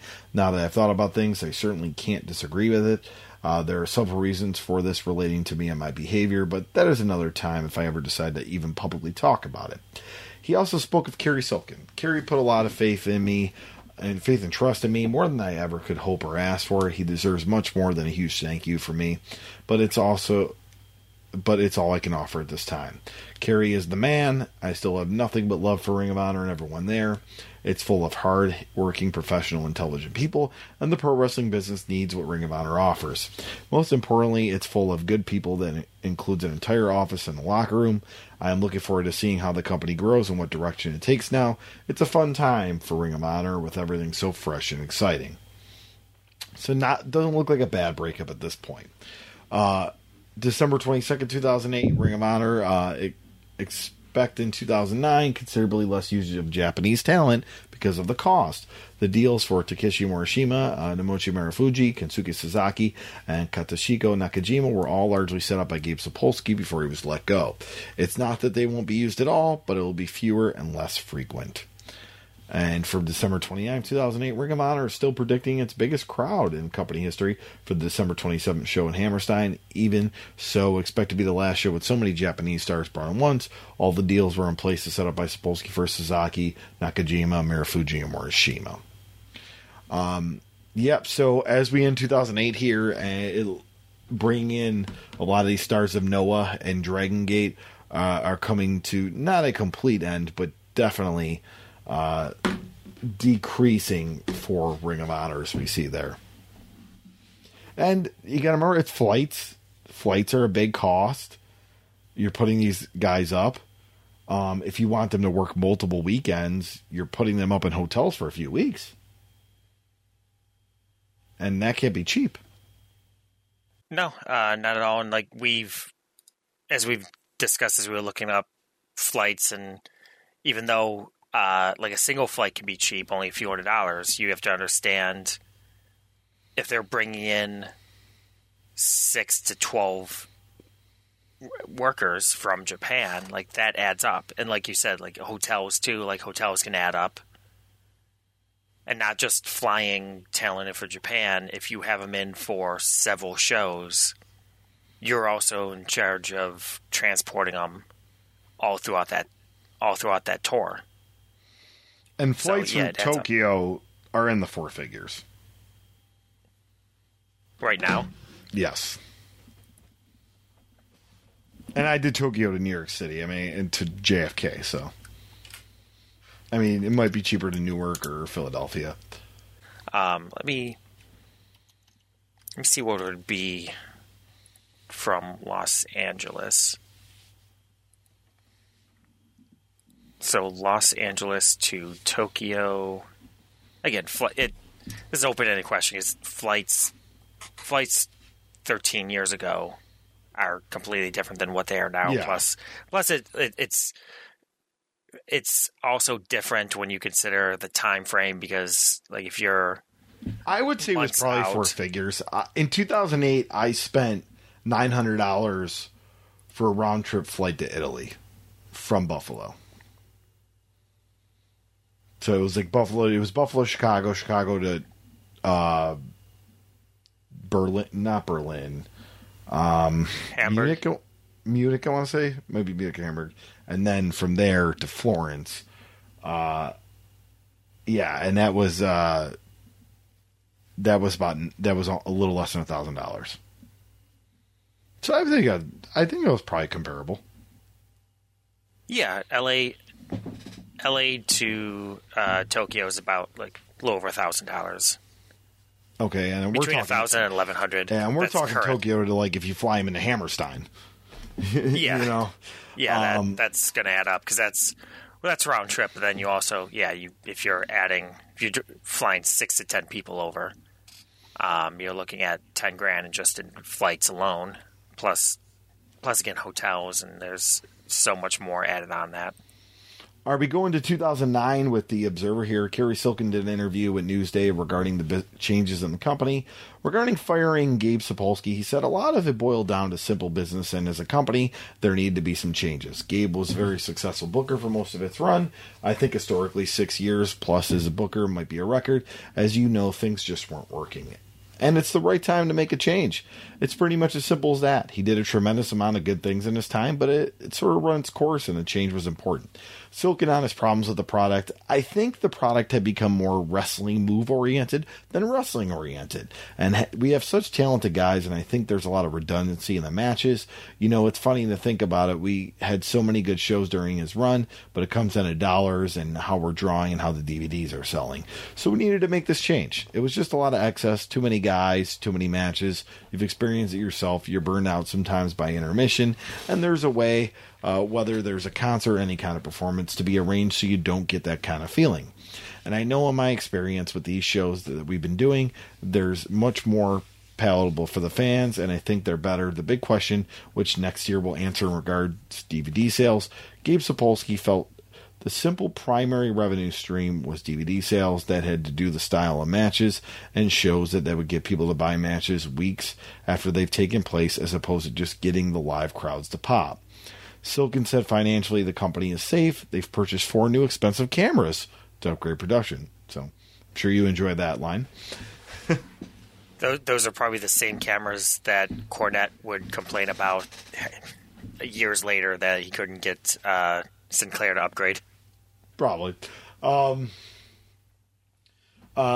March 30th, 2009, the Dragon Gate promotion ran its biggest show in history on March 22nd in Sumo Hall in Tokyo, drawing a nearly full house of 9,500 fans, with some seats blocked off by stage and a few tickets left unsold. That number was impressive, and it's considerably more than New Japan and All Japan have done in the same building all year. There's a lot to be said for that. Dragon Gate is hot right now. Yeah, I mean, there was a point where New Japan and All Japan were not 1 and 2. And All Japan, honestly, they haven't been 2 in years. And nothing against All Japan. There's still a lot of great stuff in the All Japan product. But at this point, now it's debatable, and we kind of touched on it earlier, is it Dragon Gate, is it Noah? But they're probably 1 and 2 in 2009, early 2009. Yeah. With New Japan being 3rd, I'd say. Yeah, this was definitely a down period. And Hustle's doing okay at this point. Yeah, it's the rise of the Japanese indies. Yeah, DDT's around, they're kicking, and they'll even get more popular as time goes on. April 6, 2009, the promotion has announced its debut on October 31st in the UK, as well as a meet and greet. The venue has been announced yet. So now we have Dragon Gate. They're doing great numbers in Japan. They did just about a year ago. They were in the States for US and Hawaii, or in the US for Hawaii and Los Angeles. Now they're in the UK. Obviously, expansion is in their minds. April 14th, 2009. This is from the Figure 4 Weekly. Lots of drama in Ring of Honor. Shima posted on his blog that Dragon Gate would no longer be doing business with the company because we haven't gotten payment from the past Ring of Honor show held in Japan in September 2008. Some of the Ring of Honor wrestlers' airfare and guarantees were supposed to be shared between the two companies, but the promise had not been kept. I recently hear from some of my dear friends not being paid by Ring of Honor as well. Any business is based on a trust, and we no longer wish to do any business with Ring of Honor again. They claimed that there was a lawyer working on their case right now. Ring of Honor issued a statement to PWInsider.com that the day claiming everyone was paid and that Dragon Gate knew full well that the reason the two sides were not working together was due to promises on the Dragon Gate side not being fulfilled. They also issued a statement that Larry Sweeney posted on MySpace claiming they owed him money as well, saying his contract stipulated payment per appearance and he was all caught up. I think the crux of the issue is that Sweeney believes he should be paid for dates he attended but was not allowed to perform, and they dispute that. I do believe that he has given some cash in Houston, and it was believed to asked to leave the building. Sweeney, who was supposed to fly home from Houston Tuesday, ended up deciding he didn't want to leave the city yet and stayed until the weekend. Last I heard, he wrestled in Louisiana on Sunday and was telling people he was talking with people at Ring of Honor that felt things were going to be all right with the relationship. The Ring of Honor statement seemed to indicate otherwise, at least for the time being. There was also talk about last week's second set of Ring of Honor tapings, where they brought in Ric Flair and still only drew several hundred people. And worse, during the tapings, we got reports that fans were leaving in droves. The tapings themselves will be better in terms of production and better lighting, which hopefully comes across on TV. As the last tapings, they drew in the same number of people that TNA draws for Impact, and it looked like a fraction of that. This is not inside knowledge or anything, but there were people talking in the last few weeks, and their belief is that if things were bad enough that this could be the last set of tapings. It's a really tough time because I don't think HDNet resulted in any noticeable increase in business, but at the same time, with only 12 million homes getting the station and only 4 shows airing so far, it seems way early to make a determination about whether this was a success or a failure. So yeah, that's one thing to note. They're now on HDNet with no Sapolsky. Sapolsky did not carry them into the television era. Larry Sweeney, a lot could be said about Larry Sweeney. Gone way too soon. Probably would have been a producer at this point. Or maybe a commentator. I truly believe if Larry Sweeney was still around, he would be heavily involved with the pro wrestling influence. He'd be very influential. He would still be involved somehow. Yeah, backstage or commentator. And Shima I didn't realize how much Shima just put out there on social media, but yeah, so the seeds are kind of set here, right? Dragon Gate is upset at Ring of Honor because their talent, they had to pay for Ring of Honor talent when they were told it was going to be a 50-50 split. Sapolsky's gone. The stage is set, folks. And here we have it. And this is what we came here for, as I like to say. April 20th, 2009, from the Observer. Dragon Gate Promotions announced on April 15th in Japan that they are setting up a U.S. office and will be running 6 or more shows per year using former Ring of Honor booker Gabe Sapolsky as the booker. The concept is to bring in 8 wrestlers from Japan for each show, concentrate on 3 or 4 markets, and fill the show with U.S. independent wrestlers. Satoshi Oji, out of Houston, who has worked as their translator, will be the president of the organization, and Tori Kido will be a CFO. The first show on July 25th at the Alhambra Arena in Philadelphia, with Dragon Kid, Shima, Masato Yoshino, and Naruki Doi as the 4 of the 8 wrestlers appearing. They are looking at doing 6 to 7 match shows, with the Japanese as the headliners. The second event will be over Labor Day weekend in Chicago. Oh, isn't that interesting?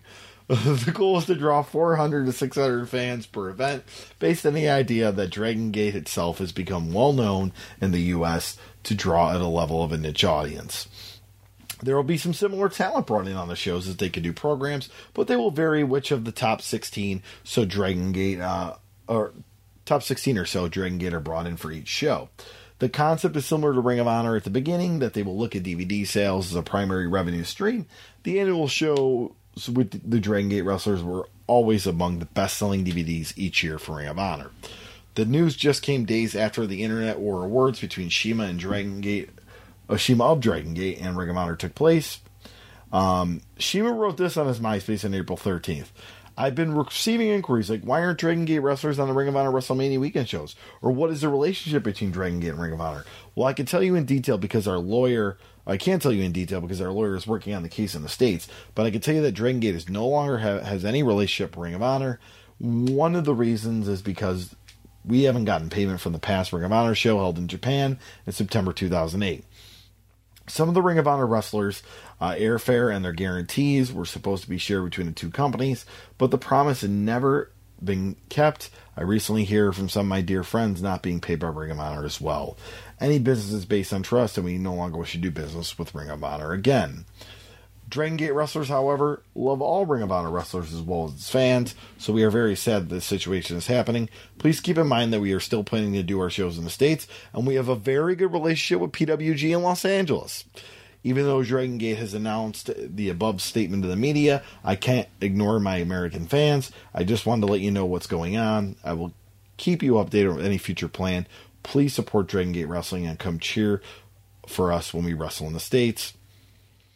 After that was written, Ring of Honor sent this response.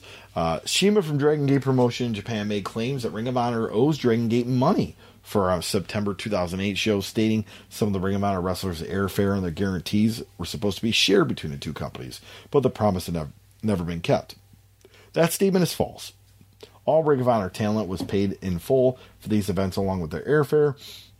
Shima and the Dragon Gate Promotion are very well aware of what agreements they did not live up to in regards to the Ring of Honor Dragon Gate show and why we choose to no longer do business with them.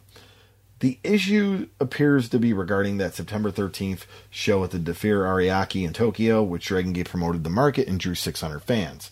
The next night, a second Ring of Honor show in the same arena drew 1,000 fans, but it was locally promoted by Pro Wrestling Noah. There was some infighting between Noah in regards to working with Dragon Gate and insinuating Dragon Gate didn't work hard to promote the show, given regular Dragon Gate shows in Tokyo usually draw substantially more. This led to a disagreement over finances, which was owed with Kerry Silken and Ring of Honor and the Dragon Gate Promotion. There was a shouting match between Silken and Booker Sapolsky at the end of the show when all things were being settled because the disagreement led to the end of Dragon Gate doing business for Ring of Honor.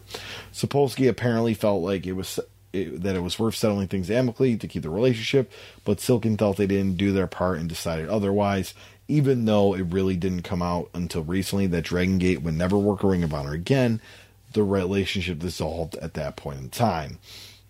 Silken fired Sapolsky on October 25th in Edison, New Jersey, and although it's largely because Silken wanted to take the company in another direction, feeling the product wasn't drawing a mainstream audience, the argument was whether any significant audience of that type could be drawn without television, which the company didn't have at the time. So, here we have it. We have the formation. Shima's upset. Very public. Ring of Honor responding. This is something you don't see too often in independent wrestling. What, dirty laundry getting aired on social media? Well, a response statement like that. I mean, a response you from see a company, yeah. You see it.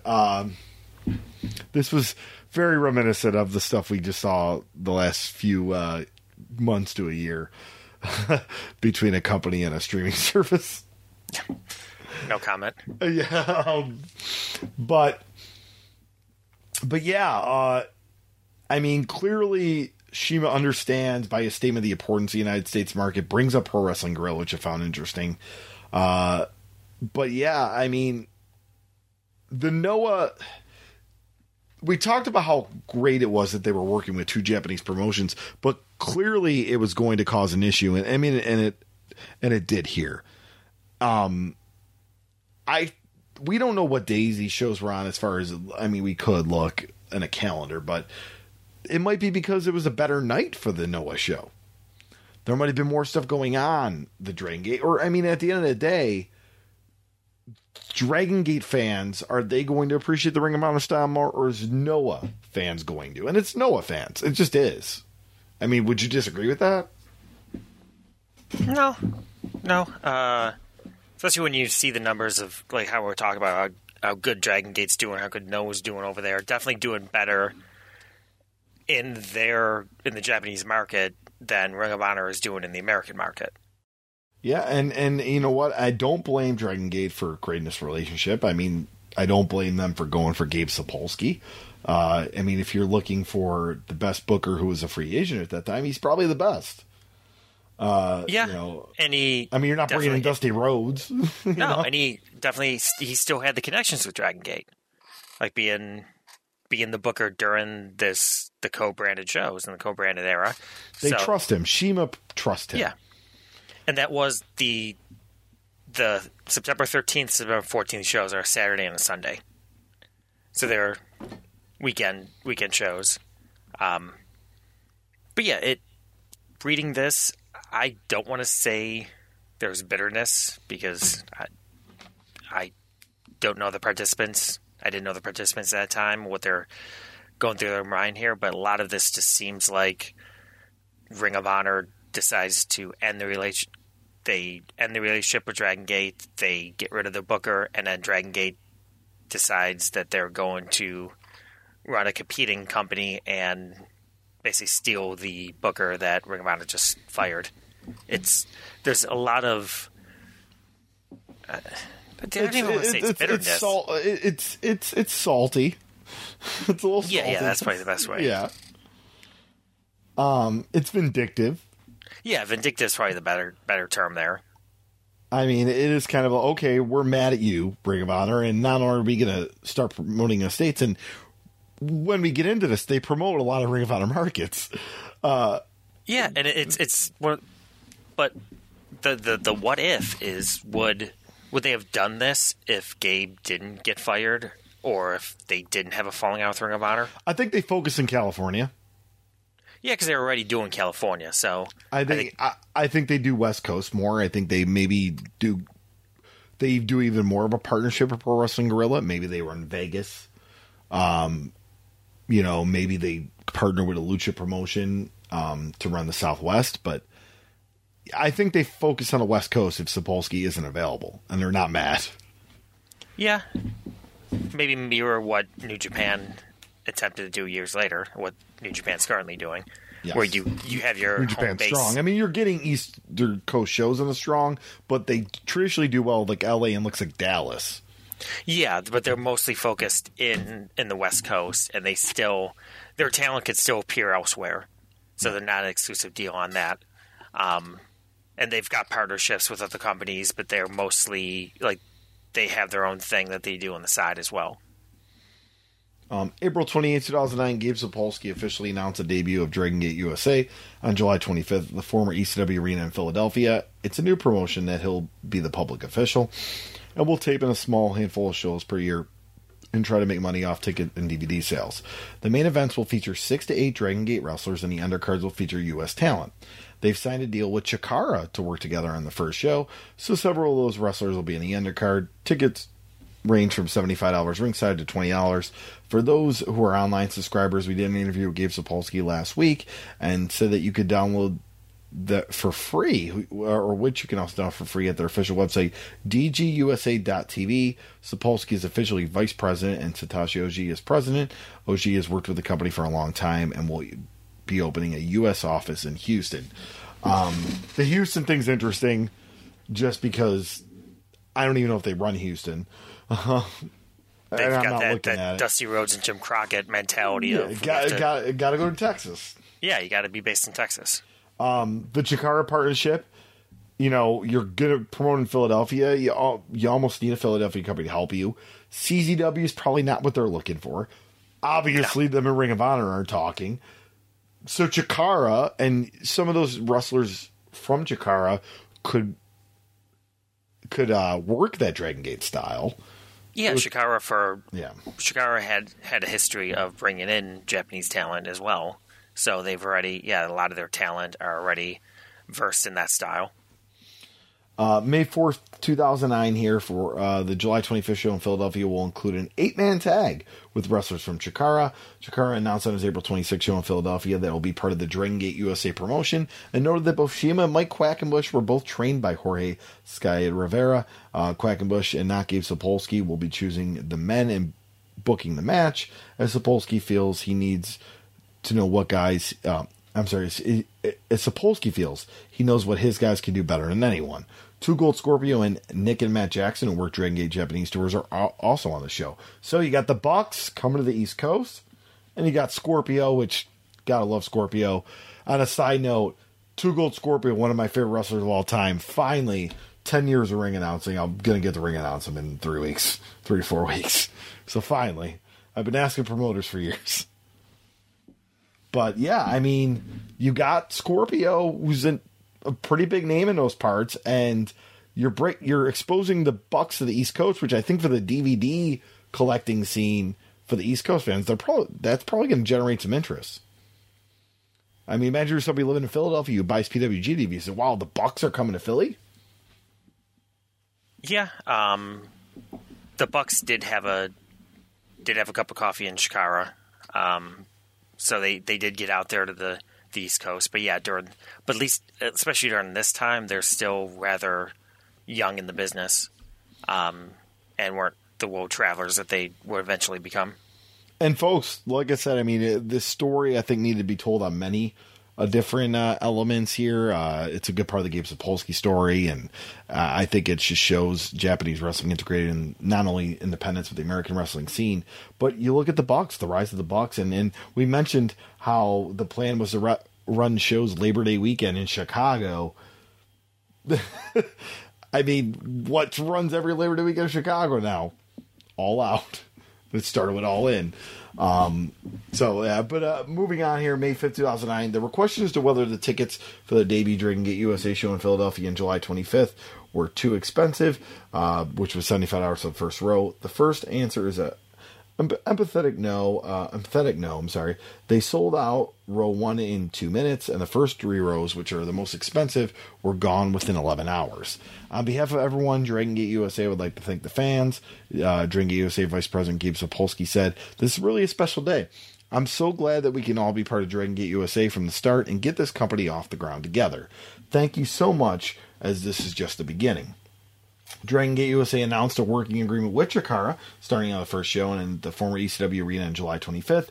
They'll be presenting one match as booked by Mike Quackenbush. Says Gabe Sapolsky feels he knows his talent better than anyone and will book the best possible match. May 11, 2009, the July 25th show in Philadelphia is off to a fast start. This is still from the Observer, folks. Selling out the first row in 2 minutes and selling most of the second and third row and some GA. I'm not sure that's necessarily indicative of anything, even though Gabe Sapolsky said it was much better than he expected. But this is to show to certain people who are internet savvy and that are going to want the best tickets right away. Shingo Takagi and Susumi Yokosuka have been added to the show, joining an already announced Shima, Dragon Gate, Masato Yoshino, and Naruki Doi. There will probably be 2 more Dragon Gate wrestlers announced over the next week or two. How much appeal this show will have past those who order tickets immediately is still the big question mark, which also regards the long-term viability of the idea. And we'll move on to May 18, 2019 Observer. Gabe Sapolsky did an interview with David Ditch at InsidePulse.com, talking about his relations with the different offices in Japan. He felt that the New Japan relationship went south when New Japan tried to get Samoa Joe to do a quick title loss to Togi Makabe in 2004, and Joe turned him down, and he felt New Japan wouldn't use Joe after that. Combined with New Japan and Ring of Honor doing an American qualifier for the Super J Cup that originally James Gibson, JV Noble, or Bryan Danielson was going to win, but New Japan changed it to Kendo Kashin, and the tournament ended up being as a flop, and the companies parted ways. He noted everything went great with Kenta Kobashi, but after Kobashi returned from cancer, he didn't want to wrestle in the U.S. unless he could perform up to the level he did with Joe. He said that he had to overcome some resentment when he put the Ring of Honor title on Takeshi Morishima, but he stayed the course and felt it was positive, elevating Brent Albright and Claudio Castagnoli when they came close. Ring of Honor did have a relationship with New Japan, and of course they would have it again, and we talked about the Madison Square Garden show in 2019 earlier on the episode. But yeah, I mean, you see that Dragon Gate, I mean, Gabe didn't say anything bad about Noah here at all, but it seemed like Dragon Gate was Gabe's best partner, in his eyes at least. I mean, I'm not trying to put words in his mouth, but that's what it seems. Yeah, I could see that as well. May 25th, 2009, the second U.S. show was announced, and September 6th in Chicago at the Congress Theater, where they have regular Lucha Libre events. The show will go on sale May 27th, so there's that Labor Day weekend show. June 2nd, 2009, first row for September 6th Dragon Gate show sold out on day 1, and rows 2 and 3 were mostly gone last I checked. The July 25th show in Philadelphia had the first 4 rows at ringside sold out, as well as the VIP balcony, with 2 months until showtime and no matches announced. They were very happy with that. Tickets for the show on September 6th will go on sale, and May 27th with Shima, Dragon Kid, Shingo Takagi, and Genki Horiguchi on that show. Now we go to June 17, 2009, and got a lot of Ring of Honor stuff here. as it leads into pay-per-views. So, Ring of Honor is airing its final pay-per-view show on June 12th.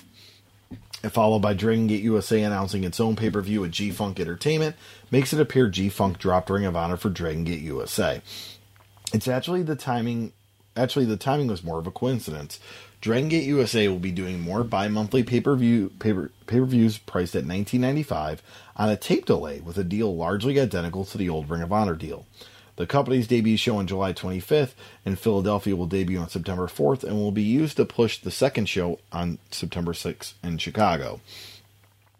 That will air in November. Dragon Gate USA's plans to do 6 shows per year as part of the original marketing plan included pay-per-view airings every other month. At first, the idea was that G-Funk would do the Dragon Gate pay-per-view shows in the month that Ring of Honor didn't. However, Ring of Honor made the decision to pull out of the pay-per-view market, at least for the present, after buy numbers have plummeted down to almost nothing for the recent shows.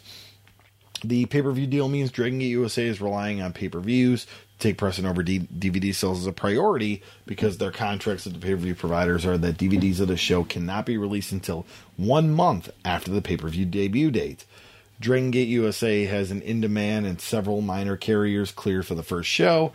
There are still negotiations with the Dish Network, while DirecTV turned down the deal because DirecTV doesn't want to deal with smaller wrestling pay-per-views right now after agreeing to do the Ring of Honor shows, which were supposed to be a long-term deal, and then having Ring of Honor cancel, plus the weak numbers of the past few events.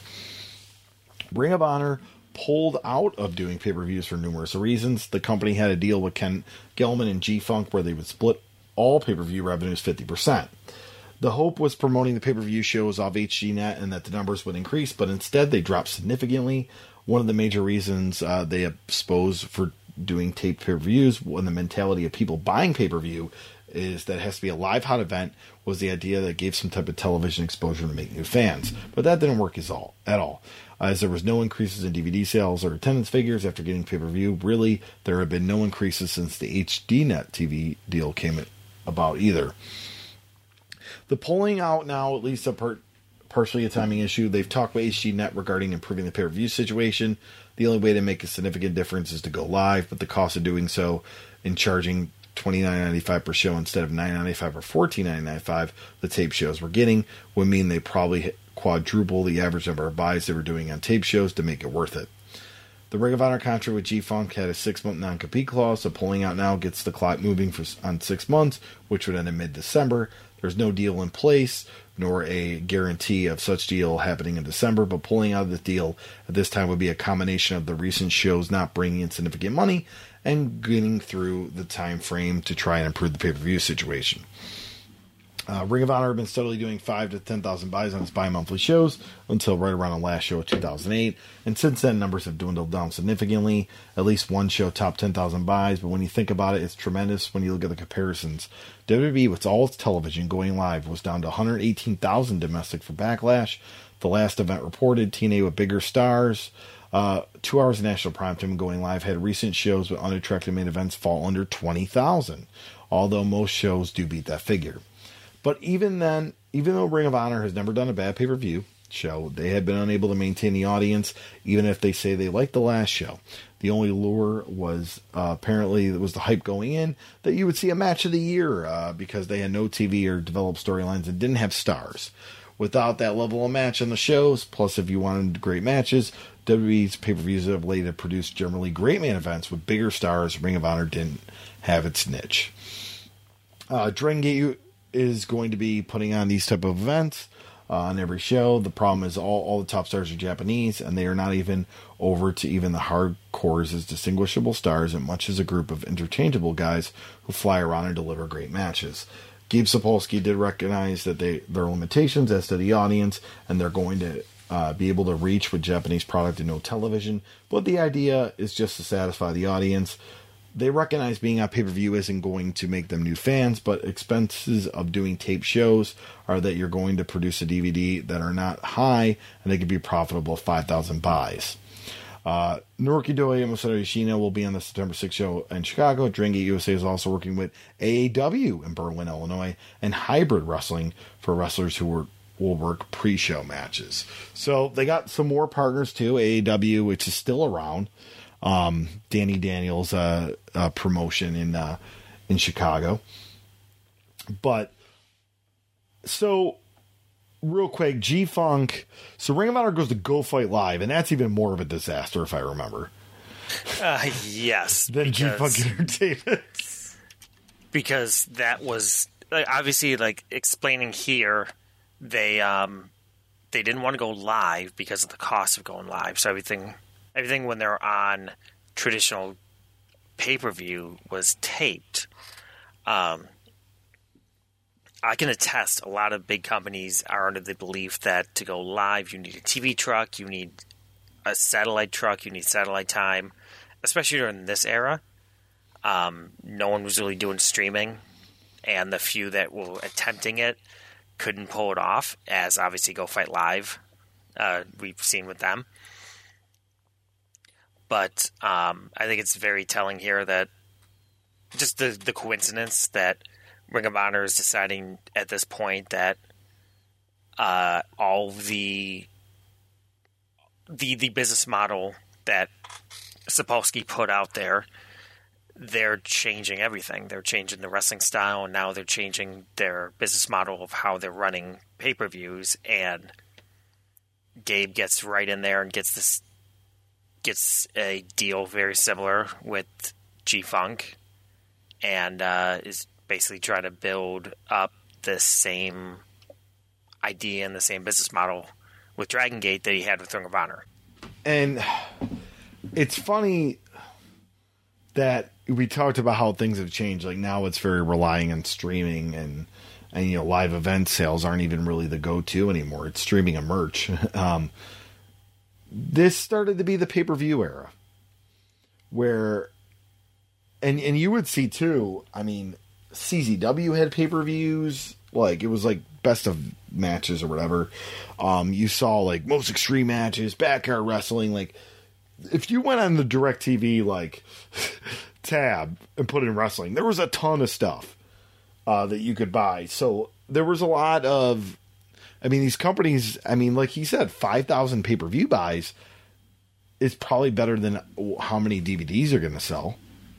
Yeah, and for a lot of these companies, that's just found money because they're not relying 100% on the profit from pay-per-view from a taped best of pay-per-view show.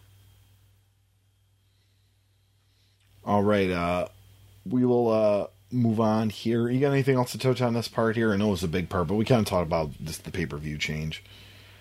No, I wanted to bring up a little bit more on Go Fight Live because it's been so long, and I needed a refresher. But their website doesn't even exist anymore. Their Twitter still exists, but they haven't tweeted since March 2017. And at that point, it was all MMA.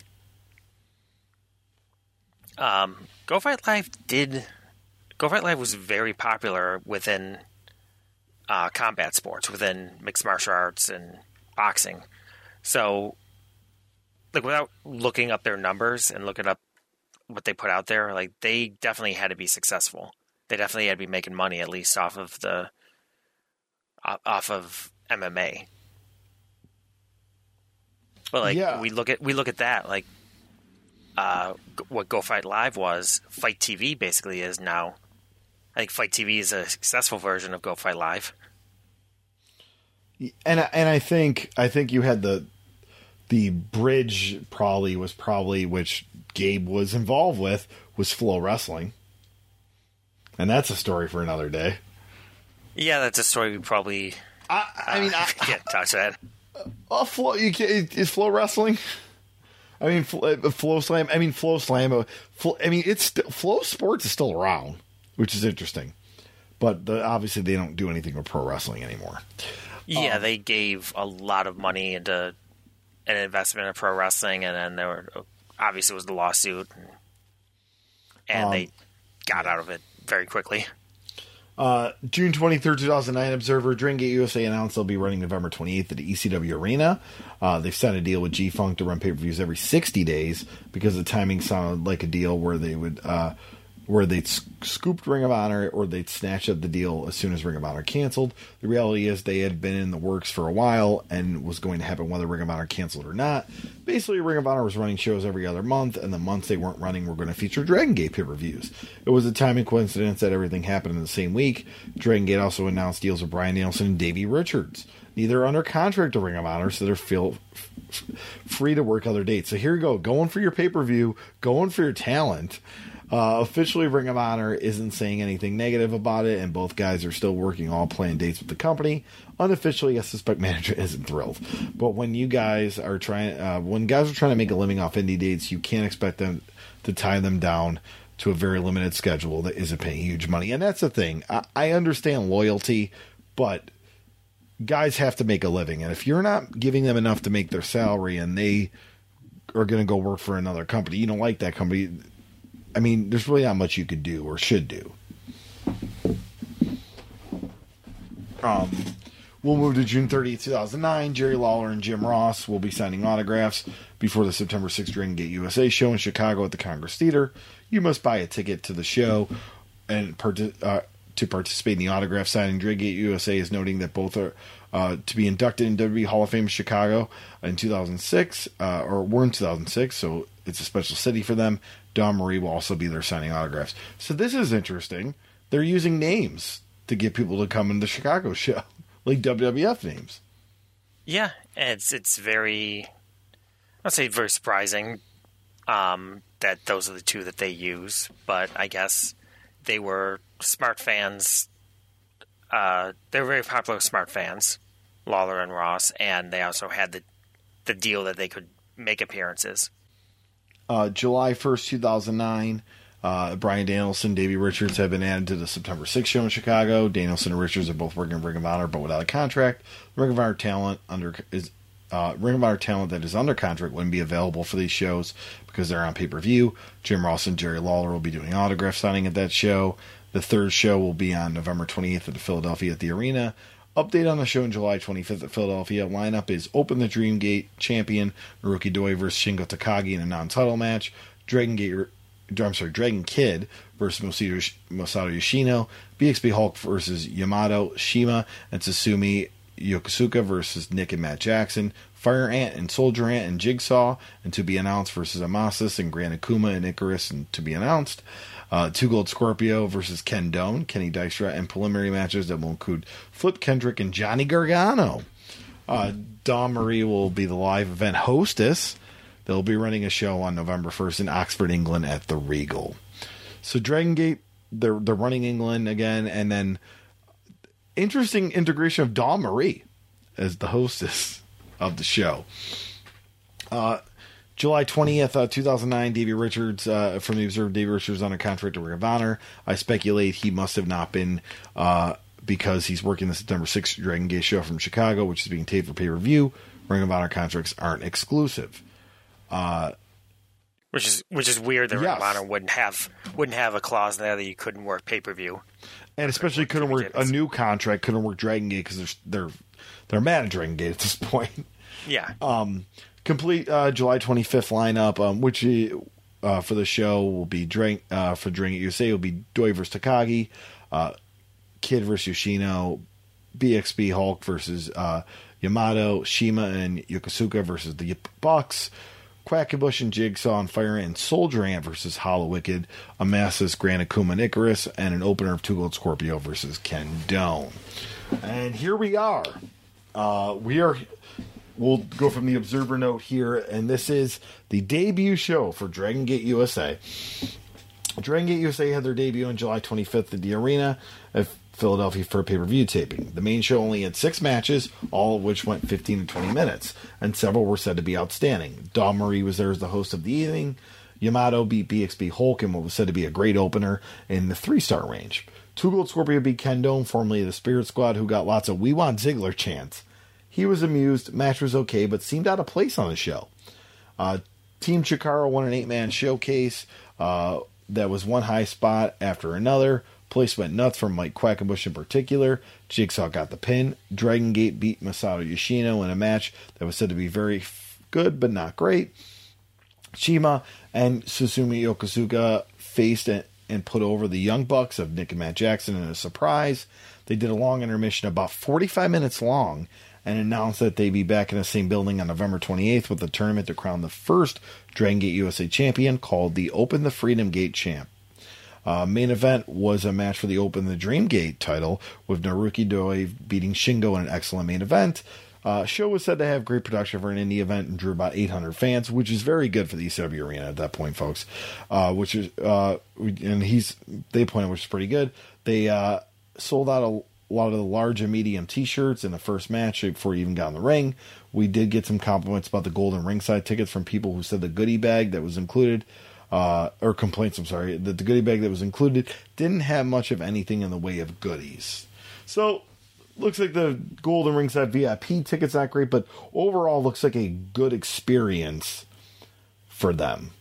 And yeah, and if you look at the ratings on Cage Match, all these matches, at least Cage Match ratings, 3.25 star for Yamato Hulk, 4 stars for the Chikara 8-man tag, 3 and 4 stars for Dragon Kid. I always want to say Dragon Gate. Dragon Kid and Yoshino. 4.25 stars for Bucks against Shima and Yokosuka, and then 4.25 stars for Doi and Shingo. So well received. It's got a 9.21 on Cage Match rating. That's pretty good. Yeah. And the next entry is just basically recapping. Adds a little bit more, but just recaps each individual match from Dave. What we'll do is we'll end the episode on this here. And this is kind of a recap here from Meltzer with some more details. On August 3rd, 2009, it was pretty well expected the first Dragon Gate USA show would be a success in the ring, but as a viable venture, the jury was out. Even after the first show on July 25th at the arena in Philadelphia got rave reviews, the same questions are still there. Can the group draw the necessary amount of people to make it viable, largely due to the cost of flying in so many wrestlers from Japan for just one date? The debut show did a lot better than expected, with 785 paid and just over 800 in the arena, making it pretty close to full. A lot of the crowd was Chikara regulars, as well as the Ring of Honor fans who are negative regarding the current direction of the product. The second show was on September 6th in Chicago at the Congress Theater. At this point, is 200 tickets sold for a double main event of Doi vs. Danielson and Richards vs. Takagi, although those matches were just announced this week. Also announced for the show was Horiguchi and Saito, Rei Saito, the Open, the Twin Gate champs, Shima, Yoshino, Yamato, Dragon Kid, Quackenbush, Bucks, and Jigsaw. Plus, there will be an autograph signing with Jim Ross and Jerry Lawler. Gabe Sapolsky, who projected 500 tickets sold for the Philadelphia show when starting the promotion, said he knew the advance was going to be at this level. He had booked the show at the Manhattan Center. However, the third show, which will feature a tournament to crown the company's first championship, called the Open the Freedom Gate title, takes place on October 28th at the arena in Philadelphia. This past weekend show debuts on pay-per-view on September 4th. While it originally was designed to run on pay-per-view opposite months of Ring of Honor, it coincidentally starts as Ring of Honor pulled out of its pay-per-view deal with Frank Gelman. Ring of Honor peaked at more than 10,000 buys for its biggest shows, but the most recent shows only did a fraction of that number. Dragon Gate USA would be considered successful if it can regularly do 5,000 buys. Fans came from more than 20 states, as well as England, Japan, Canada, and France. To fit the 2-hour window, either 4 or 5 of the 6 matches on the show will air on pay-per-view. It's clear that Kendo and Two Gold Scorpio will be cut for sure. The other match, if there needs to be one cut, is not certain. I understand that the reception to that match, and I'll continue, but I want to touch on this. I understand the reception of that match might not have been great as the others, but to get the common wrestling fan, wouldn't you want that? They see, oh, it's Kenny from the Spirit Squad. Oh, and Two Gold Scorpio? For pay-per-view, I'm kind of mixed on that. I mean, they're names. I get where you're thinking there and your mindset there, but also if you're trying to build a product for just the hardcore fans, they might look at that as being too hokey. I guess. Dawn Marie worked as a ring announcer. We'll continue with those. Dawn Marie worked as a ring announcer. She got lost a few times. It was probably her first time doing that role. The opener, called The Fray, ended up being as a gauntlet-style match, including Andy Harner, Aaron Arbo, Johnny Gargano, Lewis London, Cheech, Cloudy, Lindsay Dorado, and Chris Jones. Dorado pinned Gargano in 23 minutes and 33 seconds. A lot of innovative stuff, but it was also sloppy in spots. I should probably ask Cheech and Cloudy how these shows were next time I see him. And on our next episode, maybe they give me some stories. Yamato, match number 1 on the main show. Yamato pinned BXB Hulk in 15:19. Hulk came out with 2 blonde dancing girls. He did a flip on the turnbuckle in his entrance and nearly wiped out one of them. A lot of stiff kicks back and forth. Hulk used a standing corkscrew moonsault as well as a very hard missile drop kick and a clothesline. The finish saw Hulk miss a 450 and Yamato got the pin after a choke suplex. Most reports this as a 4-star match. Match number 2, Two Gold Scorpio pinned Kendo in 16:35. Was told this to be considered a good match on most shows, but after the opener was hard-hitting offense, it made what was called a good WWE style match look weak. Scorpio was 43, looked old compared to most of the talent, and here he is, 2022, still working hard, guys. He also wasn't that over. There was feeling that ECW nostalgia and a guy who could still go. They worked a slower pace, particularly with Doan starting out with a Zbyszko stall. The crowd chanted Spirit Squad and We Want Ziggler. Doan missed a leg drop off the top rope. Scorpio won with the tumbleweed and his feet landed on Doan's face. Doan was bleeding from the mouth and from the bad landing. This wasn't the crowd that was going to be stalling, going to be into stalling early. Scorpio did a promo to get over an old ECW nostalgia and got a decent but overwhelming reaction. So he busted someone open with the tumbleweed. Yes. More things change. And just to kind of touch on that too, like, Ken Doan's probably still in his, I'm a former WWE guy, I'm just going to work a basic match type deal, and not realizing that this crowd's going to want something different. That definitely changes over time. I mean, he was putting on some great matches at Beyond Wrestling. But from what this sounds like, he's doing a very fed indie name match. Yeah, and that happens. That happens with guys that leave WWE, where they have a culture shock, and it takes them a little while to get adapted to the indies. Some pick it up right away, some take a while, and some never do. And that match and the opener were the 2 matches that were cut from the pay-per-view. Yes, and yeah, that gauntlet that was on a pre-show that would actually have been fun to watch. I mean, young Johnny Gargano there, folks. Match number 3, an 8-man from Chikara saw Jigsaw and Fire Ant, Soldier Ant, Mike Quackenbush beat Icarus and Grand Akuma and Hollow Wicked and Amasis when Jigsaw pinned Icarus in 17:25. Loud chants for Quackenbush. A lot of local fans pushing the local promotion guys to come across like stars on a bigger stage than usual. Awesome high flying from everyone looking good. Quackenbush after the match did a promo talking about Jorge Sky Rivera, who trained most of the Dragon Gate and Chikara crew. He noted that because of that, they were like family, but there is a family rivalry. Also family rivalry who is best. I guess they're trying to plant seeds for a promotion versus promotion angle. Match number 4, Dragon Kid beat Masato Yoshino in 13:26. These two were incredibly quick. Kid won with the Dragon Rana. He also used a moonsault to the floor, maybe in the 3-star range. Very good, but there were better matches on the show. Match number 5, Nick and Matt Jackson and Young Bucks upset Shima and Yokosuka in 17 minutes 33 seconds. The idea of this match was to make the Young Bucks into instant stars. Lots of double team spots. Shima did the coast to coast drop kick. The Bucks after the match said they're no longer the tag team of the future, but the tag team of the present. It says to be a 4-star match. And number 6, Open the Dream Gate champion Naruki Doi pinned Shingo Takagi in 20 minutes and 48 seconds in a non-title match. Shingo, who had worked for Ring of Honor in the past, was the more over of the two. Doi had gotten the pin after a back suplex off the top rope and a muscular bomb, which is a double arm suplex dropped into a Michinoku driver. I love that move. Also said to be a 4-star match. All right, so there you have it, folks. The first Dragon Gate USA show. And like I said, overall, this seems like a very fun show. And I would have liked to see that pre-show match. And I don't know, I think I would have probably enjoyed Scorpio and Doan. Maybe more than the common fan. But I be into all the Dragon Gate stuff, but also want to see Scorpio and Doan. Yeah, very solid offering for the first show, I think. Even though it was only 7 matches, 6 including the pre-show. But yeah, Gabe gave everyone time to work. There was no short matches on this card. Yeah, a small card, which is funny because that's what Ring of Honor said they didn't like about Gabe because he had a lot of matches and a long show.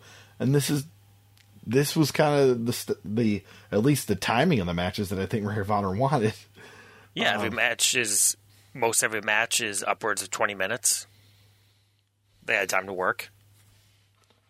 So with that, we're going to wrap up part 1. So this will be a multi-part, but it's fun. So yeah, I mean, Dragon Gate has a relationship with Ring of Honor. This September 8th show, there's some money discrepancies. Ring of Honor's not happy about the promotion from Dragon Gate. Sapolsky leaves the company a month later. Boom. Dragon Gate USA is formed. Sapolsky is the booker. They get the pay-per-view deal that Ring of Honor used to have. And some of Ring of Honor's talent are going to work on the Labor Day show. So this is a real rivalry at this point. It's a rivalry that doesn't pay. It's not a rivalry like XPW versus Ring of Honor or CZW versus Ring of Honor. It's a rivalry that really doesn't pay off. No, but it's also it's a business rivalry. It's a threat to Ring of Honor's actual niche crowd. Yeah, because this is a company that's going to corner in on that same niche. Yeah, there's no turf war like it was with the other promotional wars, but it's definitely, for the business side, it was definitely a threat to Ring of Honor's bottom line. And we want to thank everybody for listening to this. Remember, you can listen to us all the streaming platforms, the Google Podcasts and Apple Podcasts and Spotify. You can listen to the website, the BICBP Radio Network website. Want to thank Matt Johnson, the Podcast Precinct, once again. And you can check us out, RTI Pod on Twitter, RTI Pod on Instagram, Rediscovering the Indies on Facebook. We just want to thank the continued support. We've gotten a ton of likes on the Facebook page over the last week. So thank you to everybody who's listened for the first time, listened to every show, just started binging us. I've gotten a lot of comments like that. Really, thank you all for listening to us. Really appreciate that. If you want to follow up more on me, I'm Chris Gullo on Twitter, Instagram, and Facebook. Upcoming, I have, let's see here, August 6th and 7th, I'll be in Binghamton for Speedy Fest for Excite Wrestling, which will have Tommy Dreamer, also John Morrison will be there signing autographs. Taya Valkyrie will be on the shows. After that, I'll be actually at Empire State Wrestling on August 13th at Riverworks for the 20th anniversary show. Jake Something versus Kevin Blackwood. Waves and Curls versus Colin and Cheech at To Infinity and Beyond. We also got on the show the MSP versus Ando and Cloudy, the High Seas, who are the ESW tag champs. And there's a lot of more. We got Alec Prices on that show, and there's much more on that show, folks. So definitely check me out. And yeah, I think we would have our next episode by the time I'm promoting the next group of shows I'm on. But if we're not, August 27th, I'll be back in Binghamton for Excite, and on that show's got Two Gold Scorpio and Crowbar and Danny Doring. And I know I'm forgetting another ECW a guy that was on that show as well. So that'll be a really, really fun show. I know you got a ton more than me to plug. Asher, go ahead. Yeah, by the time you hear this, I'll already be in Nashville for the StarCast weekend. I'm producing Black Label Pro and GCW for GoPro Wrestling, doing some StarCast B-roll stuff. After that, everything that's GCW going forward, I'll be in Charlotte, I'll be in Atlanta. I will be in Chicago Labor Day weekend for them. I'll be in the UK. I'll be in Japan. Be back in LA. Got a few other things that I can't really speak of right now that's in the works for later in August. Should be able to announce that by the time the next show comes around. But yeah, I'm just very, very busy. and hopefully you and I will be able to see each other at a show very soon. We have very different schedules. Yes. We're both being busy, but unfortunately I don't get to see each other. I drove to Buffalo Yep. a few days ago to see you on a Sunday afternoon show that I wasn't booked at, but you were, just to hang out and drink. I got beat up as a manager. You had Tommy Dreamer beat you up, and you had beer spilled all over you.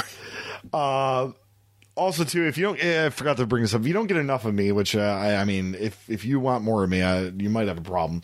But every Sunday, I'm on WrestleNomics Radio. You can check out WrestleNomics on Twitter and Instagram, and Facebook, WrestleNomics.com, where we talk about the business of professional wrestling. So, anything else, Ash, you got before we wrap it up here?